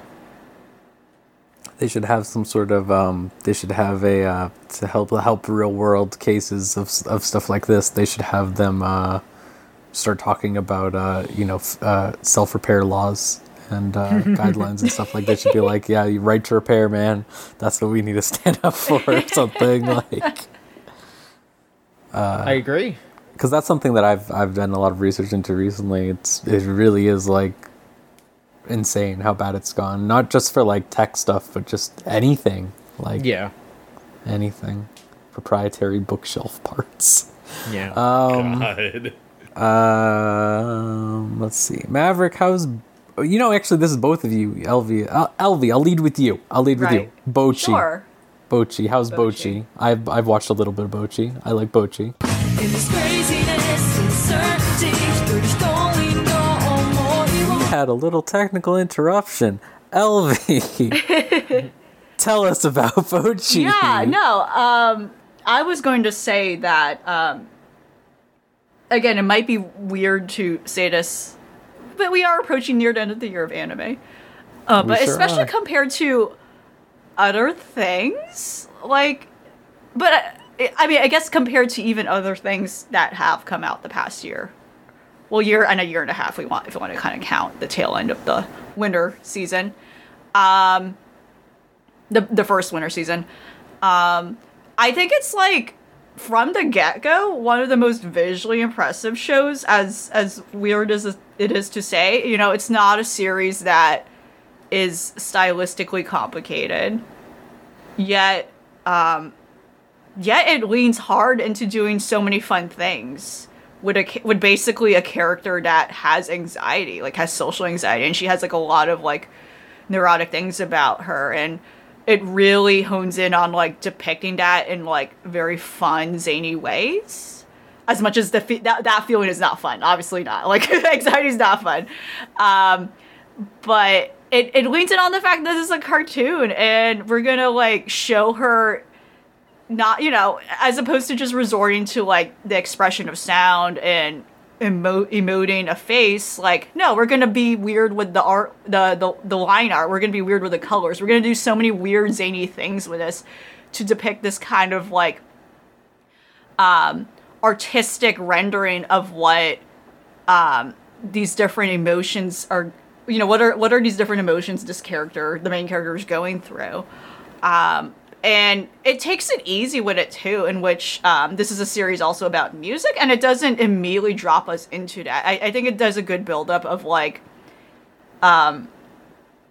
Hitori kind of easing in on the fact that, oh my gosh, I have friends, and still being kind of self-denial about that, and doesn't immediately drop us into the fact that music is easy to make, and it does show. It does show that there's a lot that has to go into it, which includes not only technical skill, but also the head game of it itself. They pretty much established from the get-go that she is kind of semi-famous, semi-viral online, behind like a moniker like through anonymity. But she herself can't face people in person, and she's struggling with that. And I think it handles and chooses to depict that in a very interesting way, far more than what a lot of other anime are willing to do or have done. in recent years. I think like beautiful animation doesn't quite necessarily have to be something like smooth or realistic or very articulate, but it could also just be the method of how it looks, especially when it comes to style and how you experiment with that medium. And I think the series really does it well, and it constantly makes things interesting to look at. No, and it also has a very good. It works very well because the series also has very good comedic timing too, where it does the whole like cutaway gag, kind of like a goofy reference to something. It does that a lot, but so far it hasn't done it in such a way of like kind of the criticized Family Guy method of like, oh yeah, we're gonna reference now this caricature of a celebrity, or like just and then cut back to the moment.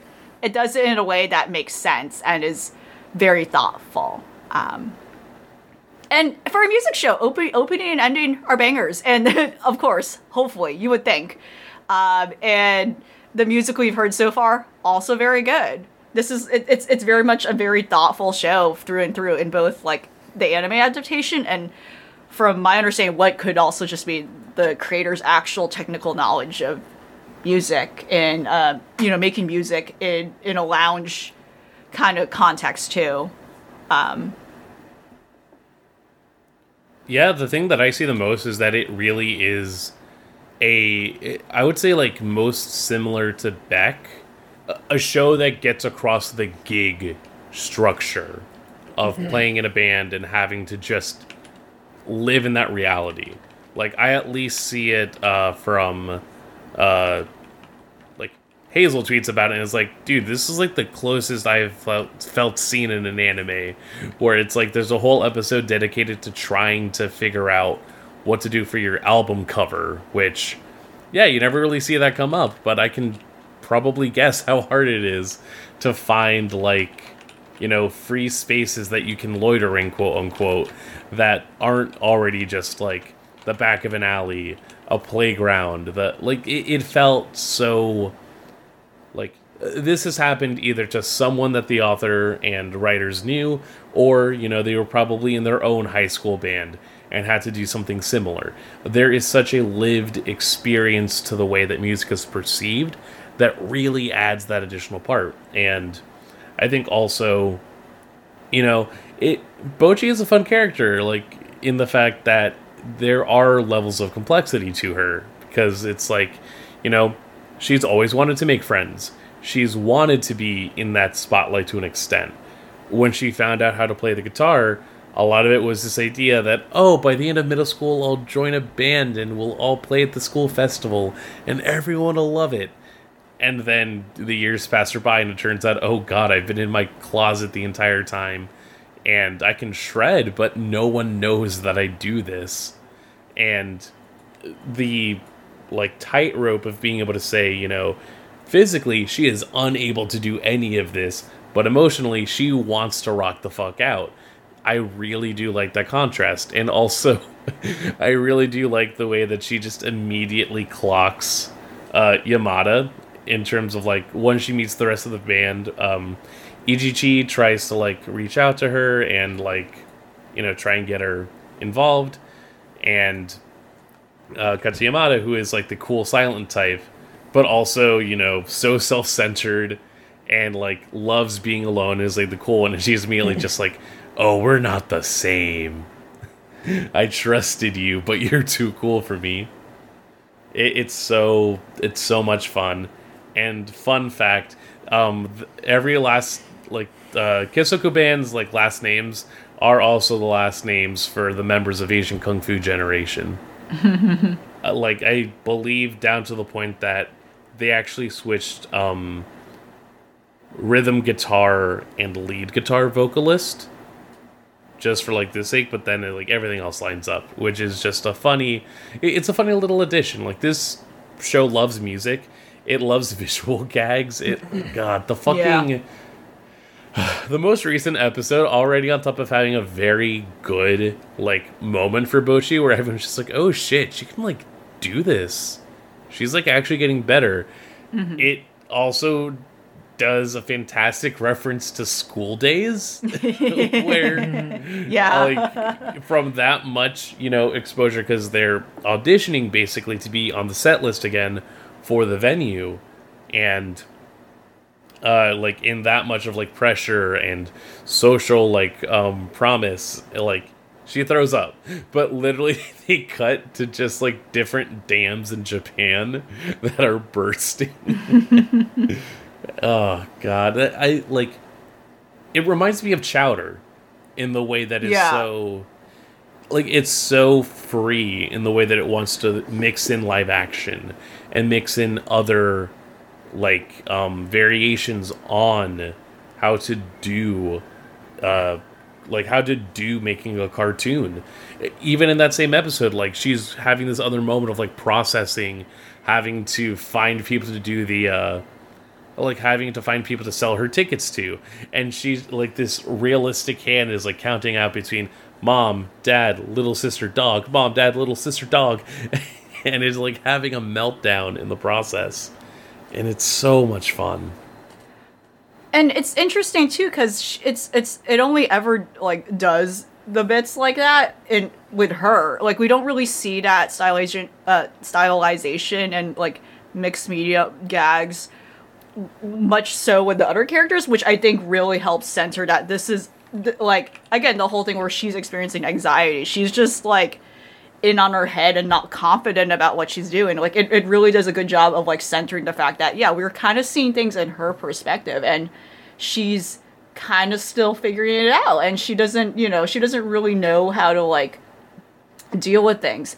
And it's just it just gets funnier in all the ways that the fucking dam footage of dams breaking is really funny, but like all the ways that the show keeps pushing to show how distressed she is, it's like, holy shit, she looks like she's going to die. But then she's fine the next moment.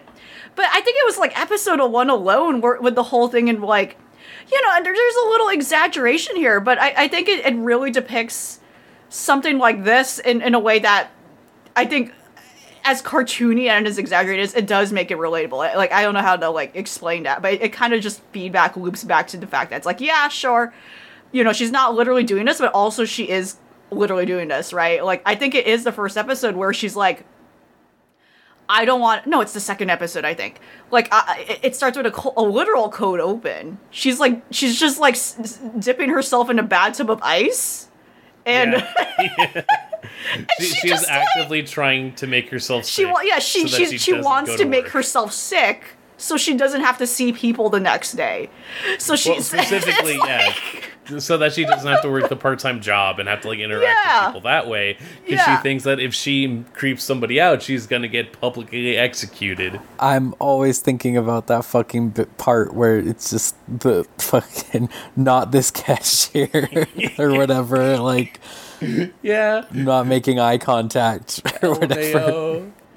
Yeah, just fucking real shit though. That is how it be. That is how it be. God, it's so like not in quality 1-to-1, but this definitely feels like the Kong Ming of the season in terms of like, I can definitely go back to the episode that I like looked it up for our previews. And I was probably like, it seems neat. I'll definitely give it a shot. And it's easily now, like, one of my favorite shows, if not probably my favorite show of the season. And that is, in contention to everything else that is so stacked. But there's something so special about what Bocchi is doing right now. Mm-hmm. And nice little program. All the songs fucking whip. I habitually listen to Kesoku Band now. So let me think here. Am I the only one watching Pop Team Epic? No, I haven't watched the recent one. I haven't watched the most recent one, but it's still epic, right?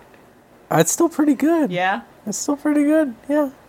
I think the last episode had a bit I really like, which was the Shining Shoulder one. I don't know if you've seen that one. Oh yeah.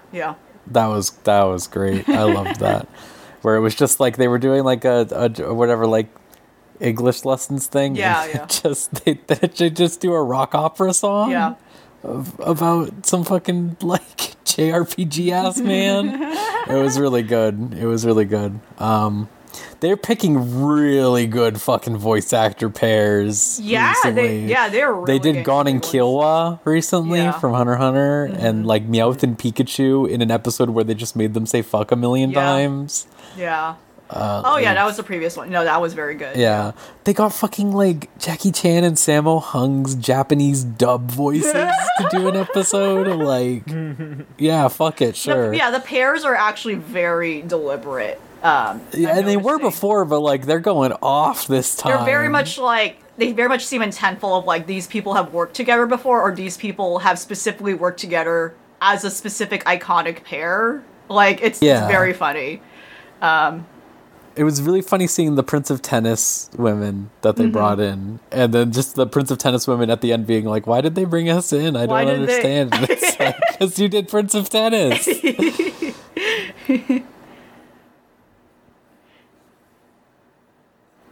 But yeah, that one's good. That's pretty good. That's all. That's my only take on it. Which lets me talk about Kamen Rider Black Sun came out on Amazon. Oh, And I'm almost done. Amazon. Yes, Really? it's, Amazon so- USA. Okay. Yes. Interesting. So Kamen Rider had previously partnered with Amazon to do Kamen Rider Amazons, which was like 5 years ago, I think, or something. And that one was super edgy, and this one is also super edgy, but this is a retelling of Kamen Rider Black, sort of, which is a very old Kamen Rider from the 70s. And it is very edgy, extremely, where it's like lots of blood. The main Kamen Rider man is shooting up ketamine like every episode. let's go. The entire plot of the show is like racism allegory stuff. But they are doing it well, where they're not acting like this is the only racism happening in the world, and they're having it where it's like basically there are people who can turn into monsters or something, right? Like they're Right. like monster-like people or whatever. They're just people, but it's like there's like, segregation towards them and stuff like that. But they're literally, it's them also hanging out with like other minority groups and stuff like that also. So it's just like, yeah, like they're making a lot of points about that. It's very heavy-handed, but that was a nice thing to see to an Right. extent, of just like, because so much of this shit is like, here's the new group that's being oppressed. Everyone else is happy now and gets along. But that they definitely avoid that in this show. It's very, very political about everything in a way that I can kind of respect. There's a part where the Prime Minister says he loves that people hate gay people because it lets Whoa. him easily disappear them to feed them to the Creation King, who's a giant monster that he's feeding called the Creation King. It's just like, that's an insane thing to say, but man, it's true. There's a lot of stuff like that. It's working with themes of Kamen Rider Black, like the original, the main guy Black Sun, and Shadow Moon, I think is the other one. I don't remember at this very moment, but it's really something. They're going for a lot more of the organic designs, right? Because it's a lot of monster stuff. So like the first few transformations that the main character does is just turning into like a monstery grasshopper dude instead of like a traditional Kamen Rider. But then like episode 5, he fucking busts out the belt and then does a normal ass Kamen Rider transformation, which was pretty cool. But it's so edgy that it's to the point where it's like shit, like they are ripping off like mantis legs off their back to turn into a sword and stuff like that. Like it's all just like super edgy, like this is a Kamen Rider for adults type stuff. And if you're not into that, they can definitely rub you the wrong way. But it's honestly, it's an interesting change of pace from. I love all the recent Kamen Riders, but there's definitely a formula to them. Mm-hmm. And this is definitely a break the mold. It's also only 10 episodes. It's a 10 episode, but it is a full length episode, like 45 minutes or so. very prestige-y. But honestly, like, it's still fun. Like, you get them doing the shit, right? They're doing the attacks. They're doing cool stuff. There's monsters fighting each other, all sorts of nonsense. But yeah, that's out on Amazon. It's just subbed though, as far as I know. That sounds right. But it's good. It's pretty good. It's a very different kind of Kamen Rider. It's very different. It made me want to watch original Kamen Rider Black, which I have not watched yet, but I have it downloaded. I hear good things. I've heard good things, but it is also very old. Yeah, I mean, And like, I'm a big fan of the recent post-Ryuki Kamen Riders. yeah. No, that's understandable. I mean, you know, you go back to the roots of what if there was a guy that got, like, tinkered with by Nazis and is like, hey, I'm gonna go kill all these Nazis. That's very much you'll- the energy they brought here. Alright. There's a lot of like there is such a contempt for the conservative government of Japan. Oh, let's go. that- I can definitely get behind. Like, very much a like, yeah, sure. Maybe only some of these people are outwardly evil, but they're all evil because they're letting it happen. Like, stuff like that. All right. Very, very much like, you need to take action type stuff. It has a good attitude about it. Genuinely, I was very concerned because, like, again, the main dude shitting up ketamine, right? Like, he's like a fucking like dude who is like, I don't care about racism, like, type dude or Yeah. whatever. And then it's like they go in directions with it by him. He's not the main focus of the show. The main character is really this little girl, this like 17-year-old girl or whatever. And just like they do a really good job of, I think, like, establishing like what Japan is like for so many people that aren't the perfect, you know, cis straight people, whatever, everything. Like, very much this idea of like, I think the best analogy, you know, Yakuza 7 has the Bleach Japan stuff. Yeah. Which is based on like real stuff. Like, people do that in Japan all the time. Like, ever since like the early 2000s, there's been this real focus on like, you know, we can just do a parade and just decide that we're going to do a hate parade or whatever. Like, we're going to prove something. And obviously that's not a Japan exclusive thing, but it's very prevalent in Japan specifically.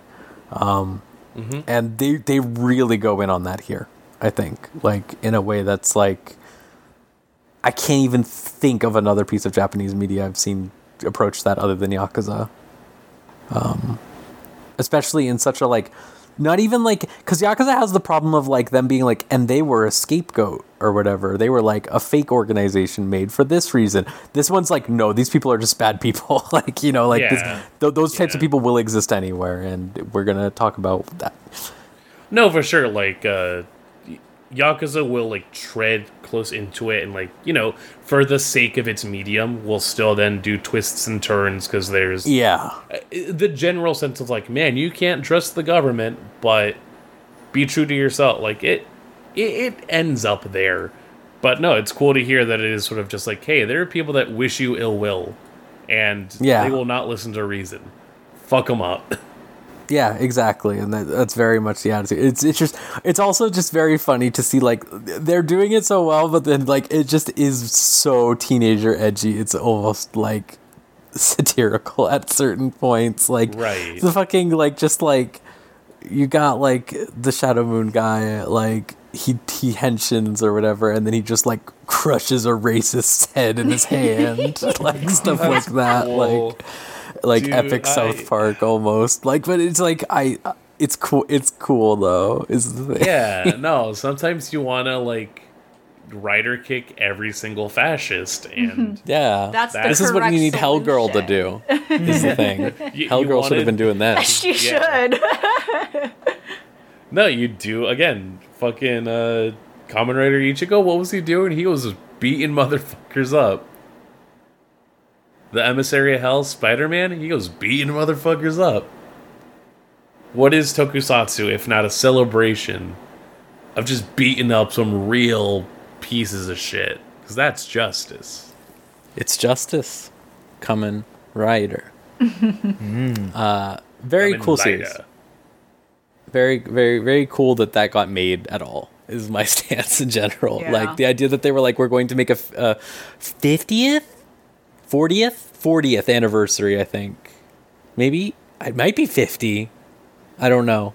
Either way, really long anniversary thing. And then just, like, literally work that into the plot, too, also, where they're, like, cutting back to the 70s. And like showing like what they were doing for civil rights back then too. Oh wow, yeah. It's really interesting. I think that's a really good aspect of it too, because it's like it would be really easy for that to just be nihilistic, but it's like this idea that like, no, you know what, people are still have to fight against this horrible structured thing, and things get a little better every time or whatever, or like, but like, or that there are people who will continue to fight like that. And also very much, the problem with like criticism of like a lot of these social movements in recent years by the other side of bad faith people too, especially. It's like, oh, this is just a modern thing, like how, like, wow, what are these whiny new when no, this is emerging from something that has already been happening in decades, and the context of history is so important to remind people of that. Like, this is not a new thing. No, there's been a fight about the amount these of issues for a long times- time. Yeah. Yeah, the amount of times that, like, I think I specifically have heard, oh yeah, over time you do get a little bit more conservative, which is like, that is separate from, oh, I used to be with it, and now the thing that is it wasn't it for me, and what is it is scary and different to me. Those are two separate beliefs. Like, Oh yeah, fuck absolutely. I can say fuck TikTok, but then also believe that everyone deserves like basic human rights, Yeah. affordable housing, and whatnot. Right. I know Yeah. at some point I might be like lapsing from whatever new technology is, but that doesn't mean I become racist. What are you talking about? How does that happen? I can't do eye implants, but I can at least be like, Right. like transhumanism is still a thing that like would like be fine. Like, there's no one fucking getting at me because I'm not doing implants. Right. And I think That's especially okay. for Japan specifically, when, again, there's a very... Who the fuck are these people? Where do you live? You're not in Japan.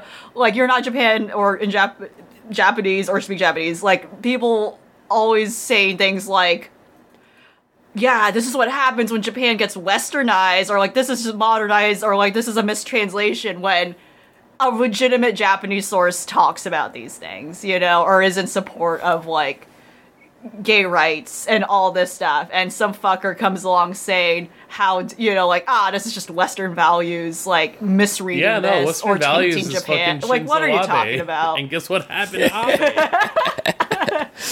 Every Right? 100 episodes.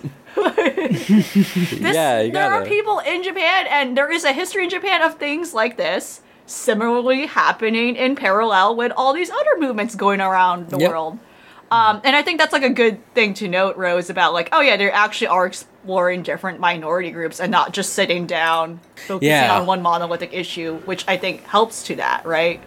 It really does. Like, that's always my problem with this stuff. Like, you see it so often. Like, it happens with this East, like, even divorced from a modern setting, like going isekai ass bullshit. Right. Like, it's always just like, yep, these are the slave animal people. They are animal people, and it's like, Yeah. great. I'm glad they're always animal people. Like, Yeah, just like, Like- here's a metaphor, here's an allegory, and not actually showing a real thing. it's just yeah. You at least, or just like at the very least, also, like, I think about anime that, like, in part of their context of history will mention stuff like, the student revolutions. Like, fucking, there's an episode of Kaguya-sama where they're like, oh yeah, wow, we had this hidden passageway for when students needed to, like, hide during the protests and, like, be able to reconvene. And it's like, that says so much about, Yeah.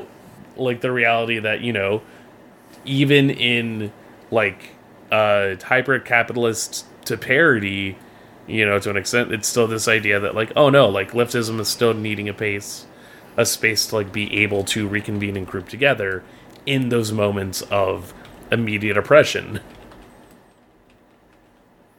Yeah. It exists. Like, it's a thing that has happened. The history is there, but you can't just, like, wipe it away as, like, Westernism. Or, if anything, it is an understanding of the way globalization has affected everything, and there's at least rhetoric and ideology there that still comes back to this idea that ultimately people need support, people need help, people need community. And this is the way that you can get there. If you're listening to this podcast, stay online. It's fucking like almost midnight. All right. How about we do these last two things? How about that? That sounds good.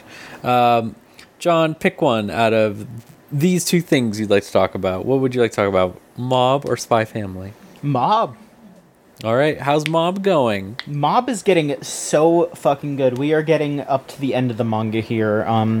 It's kind of crazy to think that there's like multiple episodes left because I did actually like check out the manga to see like where it is in the scheme of things. And this is like chapter 98 out of 100 that this episode, that the most recent episode is. What? Yeah. There are some like 0.5 chapters in between, kinda, but it's still basically the end here. Like this is like they are wrapping up the story in the like the rest of the story basically. I don't know. So I will say that there was that like Reagan spin-off manga. Maybe they're adapting that too. Maybe that could be it. I don't know, but at the very least, it's still extremely good. They're wrapping up this story, and the way that they wrapped this up is fucking incredible. I don't want to spoil it, but just the inversion of like they do something different with Mob's explosion. You know how Mob always like over the course of the episodes, you see Mob counting up to 100, and that is when he pretty much like lets loose his psychic energy, and they play with that. They do something really cool that like just shows how good of a character Mob is. Love it, love the show. Just rad. I am very curious to see how the rest of the show is going to be, because yeah, like they are on, like this is the 5th episode out of 12 here, or I guess 12. I don't know. Maybe this is going to be a shorter season or something, because I'm seeing there is actually not an announced episode count. So I don't know. I'd be surprised if it wasn't full length though. Yeah. Like, I feel like they would have said that going in, you know, like I'm still loving it a lot. This whole bit of like Mob having to fight a religious movement, a brainwashing movement, and sort of like echoing the beginning of the story in multiple ways, showing how he has grown, is very cool. Just a fantastic story, just a great story. Like one is just a good storyteller. I feel like, I'm excited to see his new manga. I feel like, from what I've seen, it kind of seems like maybe he's a little. I don't know why they're still going on with One Punch Man, because it kind of seems like he seems like he's kind of done with it. But Yeah. maybe it's just like you come up with a shit post once a week and then you make One Punch Man chapter about it, is the vibe I get in general from knowing like that there was like an entire bit where it's like, look, he's fighting sperm cells or whatever the fuck. yeah, like it feels like One Punch Man should be wrapping up too, hopefully. But I'm excited to see what he does for his new series, and I hope that also gets an incredible anime translation like Mob did, if it's good, like Mob is. Mob really does feel like this like very special story though. Like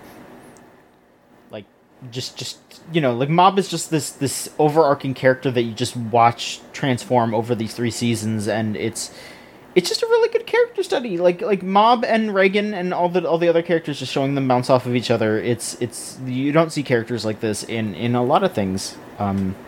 So I am very into it. Good. I still need to watch season 2 again because I never finished it. Hee hee. It's okay. I'm envious of that. I really need to get on that. But here's the thing, as we've established, too many fucking shows this season. Too many. I think they just delayed Birdie Wing Yeah. for next They season. did, yeah. So maybe there'll be room next season. Because I sure as hell not watching Attack on Titan or whatever the fuck. Yeah. And then, real quick, just to finish it out, tell me about the fairy that the Beast fairy- Tamer has Fairy captured. Beast Tamer. I'm sorry, formed a contract with. Yes. Welcome into the family, if you would so speak. Yeah, Beast Tamer is still the most inoffensive thing I've seen. It's Put that on the back of the fucking box right now. It is truly a plain average fantasy series with a harem aspect. I'm thinking about the angry video game nerd. It's not shit. It's not shit.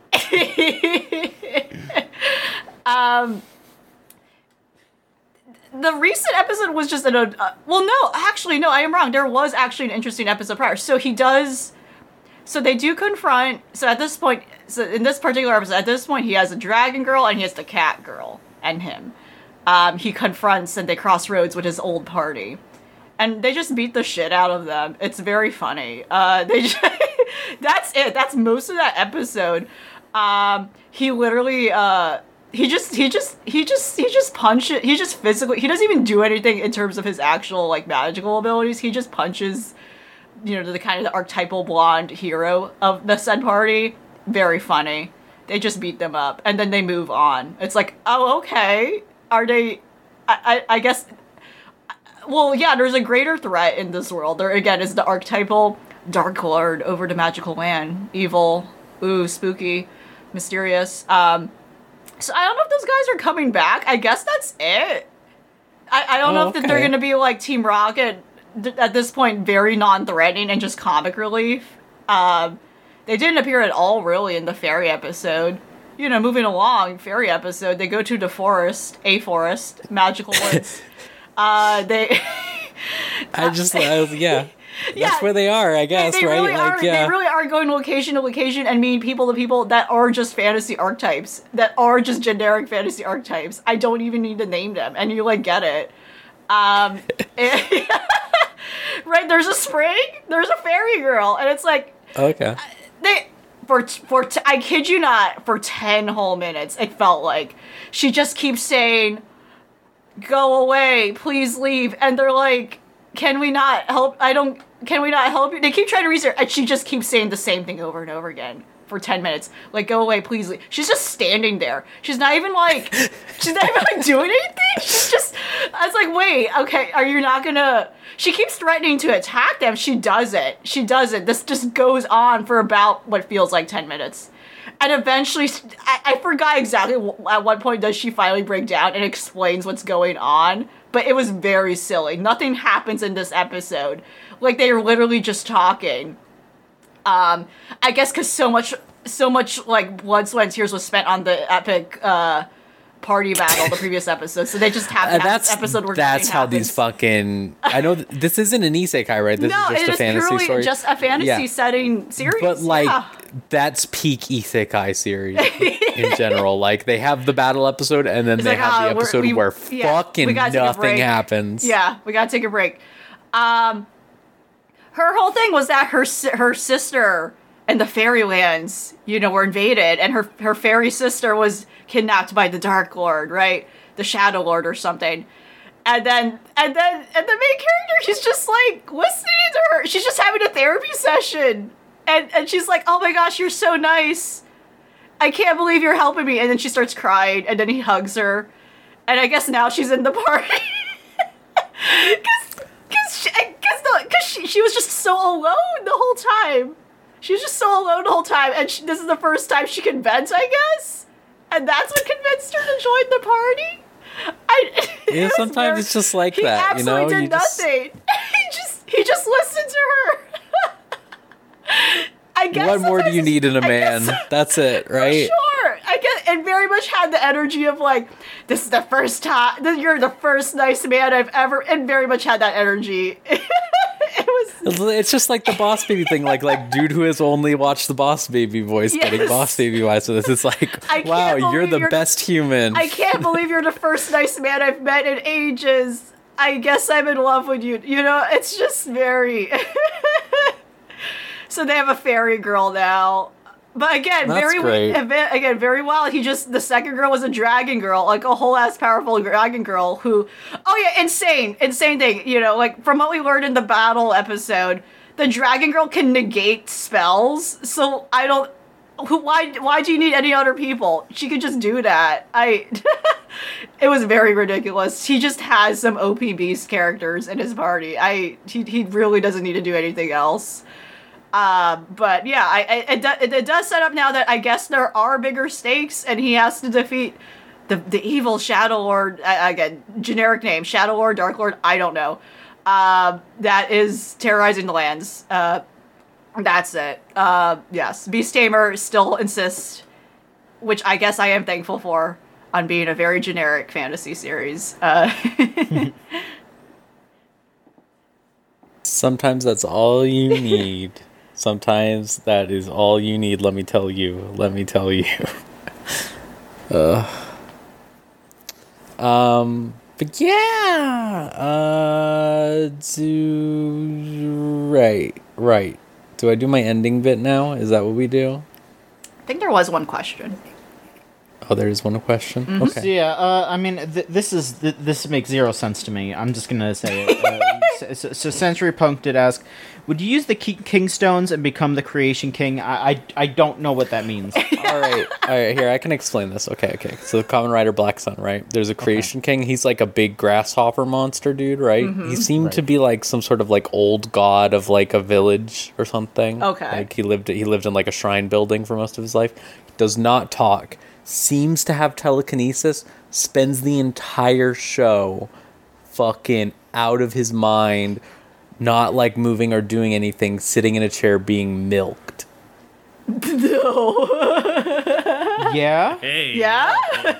They're Damn. pulling like they're like extracting blue juice from him. Hey, yo. Storm 2. No. But the idea is like you combine these two stones that the two main characters have or whatever, and you'll become the new Creation King. I don't really know what's good about that. I guess you get telekinesis. That's pretty You cool. get telekinesis and you get milked. Yeah, you get milked.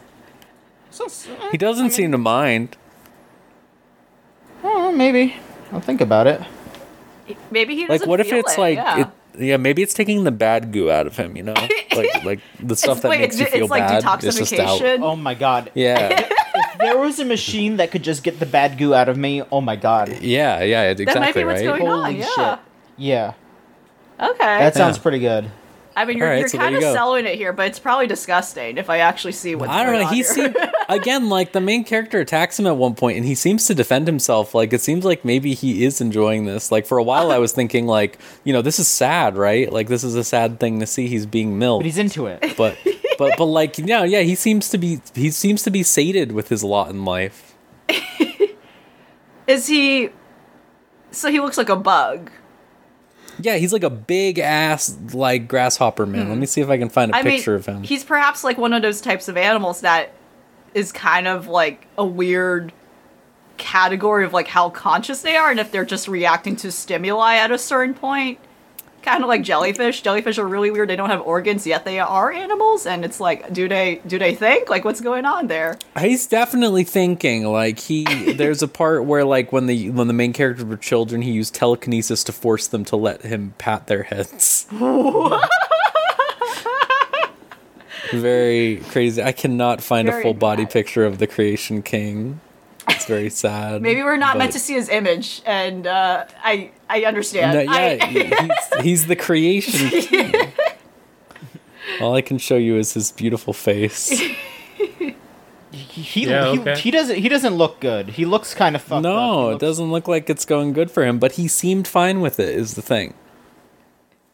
So maybe he's just like so fucking off one because he's getting sucked crazy style. He's just kind of like yeah. Yeah. So if you He made become a the Creation contract. King, that's what you get. you just You get sucked crazy style. And you're just kinda Yeah. like, ugh. 24/7. oh my Damn. god. Made a contract with the sloppy tornado milking devil. Yeah. That's the same devil Kobeni has. Yeah. You know, Yeah, I think we're people done here. hate the idea. like, My answer is no. I don't think I want to be the Creation King. You know what? That's fair. yeah. Seems too much work for a weird end result. That is not. At least a result that is not in my current life goals. I think. Current. Not, current. Yeah. Yeah, current could be. You know, malleable, open-minded to things. Again, it might be the bad goo. And to think there's a whole Yeah. month where people say, no, I don't want to get the bad goo out of me. Like, shut That's up. fucking true. That is The Creation fucking true. King. Yeah. You know what? Yeah. For him, it's nonstop. He can't imagine. Shout out Risu. He can. from He doesn't Hololive. understand the word no. He doesn't. He's like, what do you mean? I'm going right now. Come on. All right. So next up, we're watching. So two people wanted this. That would be Greg and Robin wanted Barakamon. Don't know much about this one, but it is just on Crunchyroll for fucking once. We don't have to go anywhere crazy to find this one. Just right there on Crunchyroll. I think there's even an English dub. So, yeah. We're going to check that out. As always, patreon.com/VGCC. $3 gets you everything 1 week early. Like this. You can always send in questions to tumblr.com or videogamechuchu.tumblr.com/ask. Thank you all for joining me for episode 100. Yes. 100, which is more than 100 weeks. Realistically, it's like 200 weeks, which is cool. It's crazy. We're dedicated. This We're is going to be the dedicated to 50th. spreading our message. This is going to be our 50th show too, which is pretty crazy. Too. The 50th show we're watching. Yeah, it's fucking Yeah. nuts. A lot of lining up. Very dedicated I- anime club. Yes. Yeah, really though. Like, We've watched, Go- you- it's- we've watched 49 anime that we might not have watched otherwise. You know, like Absolutely. God, there's so much there, and you know the seasons all get so like filled up, and it's a little wild. It seems like we might need to consider some potential additional fodder. Some fellow Potentially. ranks. yeah. Like filler. You know, yeah, we're a squad of 4. Let's hypothetically say we get in that 5th ranger. Yeah. maybe. And who could that be? I wonder. Check out the Maybe we'll- Patreon for more. Yeah. We might have to talk about that a little later. But no, yeah, thank you all for listening. Anyone who has listened to this for a long time, thank you. Anyone who's listened for just a little while even, thank you. Have a lot of fun. I feel like most anime clubs just fucking good luck getting them to watch one show, you know, unless you're like fucking As forcing someone- them to be there as at the meeting. As someone who has ran one, yes, this is this is the most, The most consistent, successful it most can be. successful anime club it can be. Yep. But yeah, I hope everyone has a good night, week, month, year, etc. And see you next time on another episode of Unlimited Railworks. See ya. あなたの裏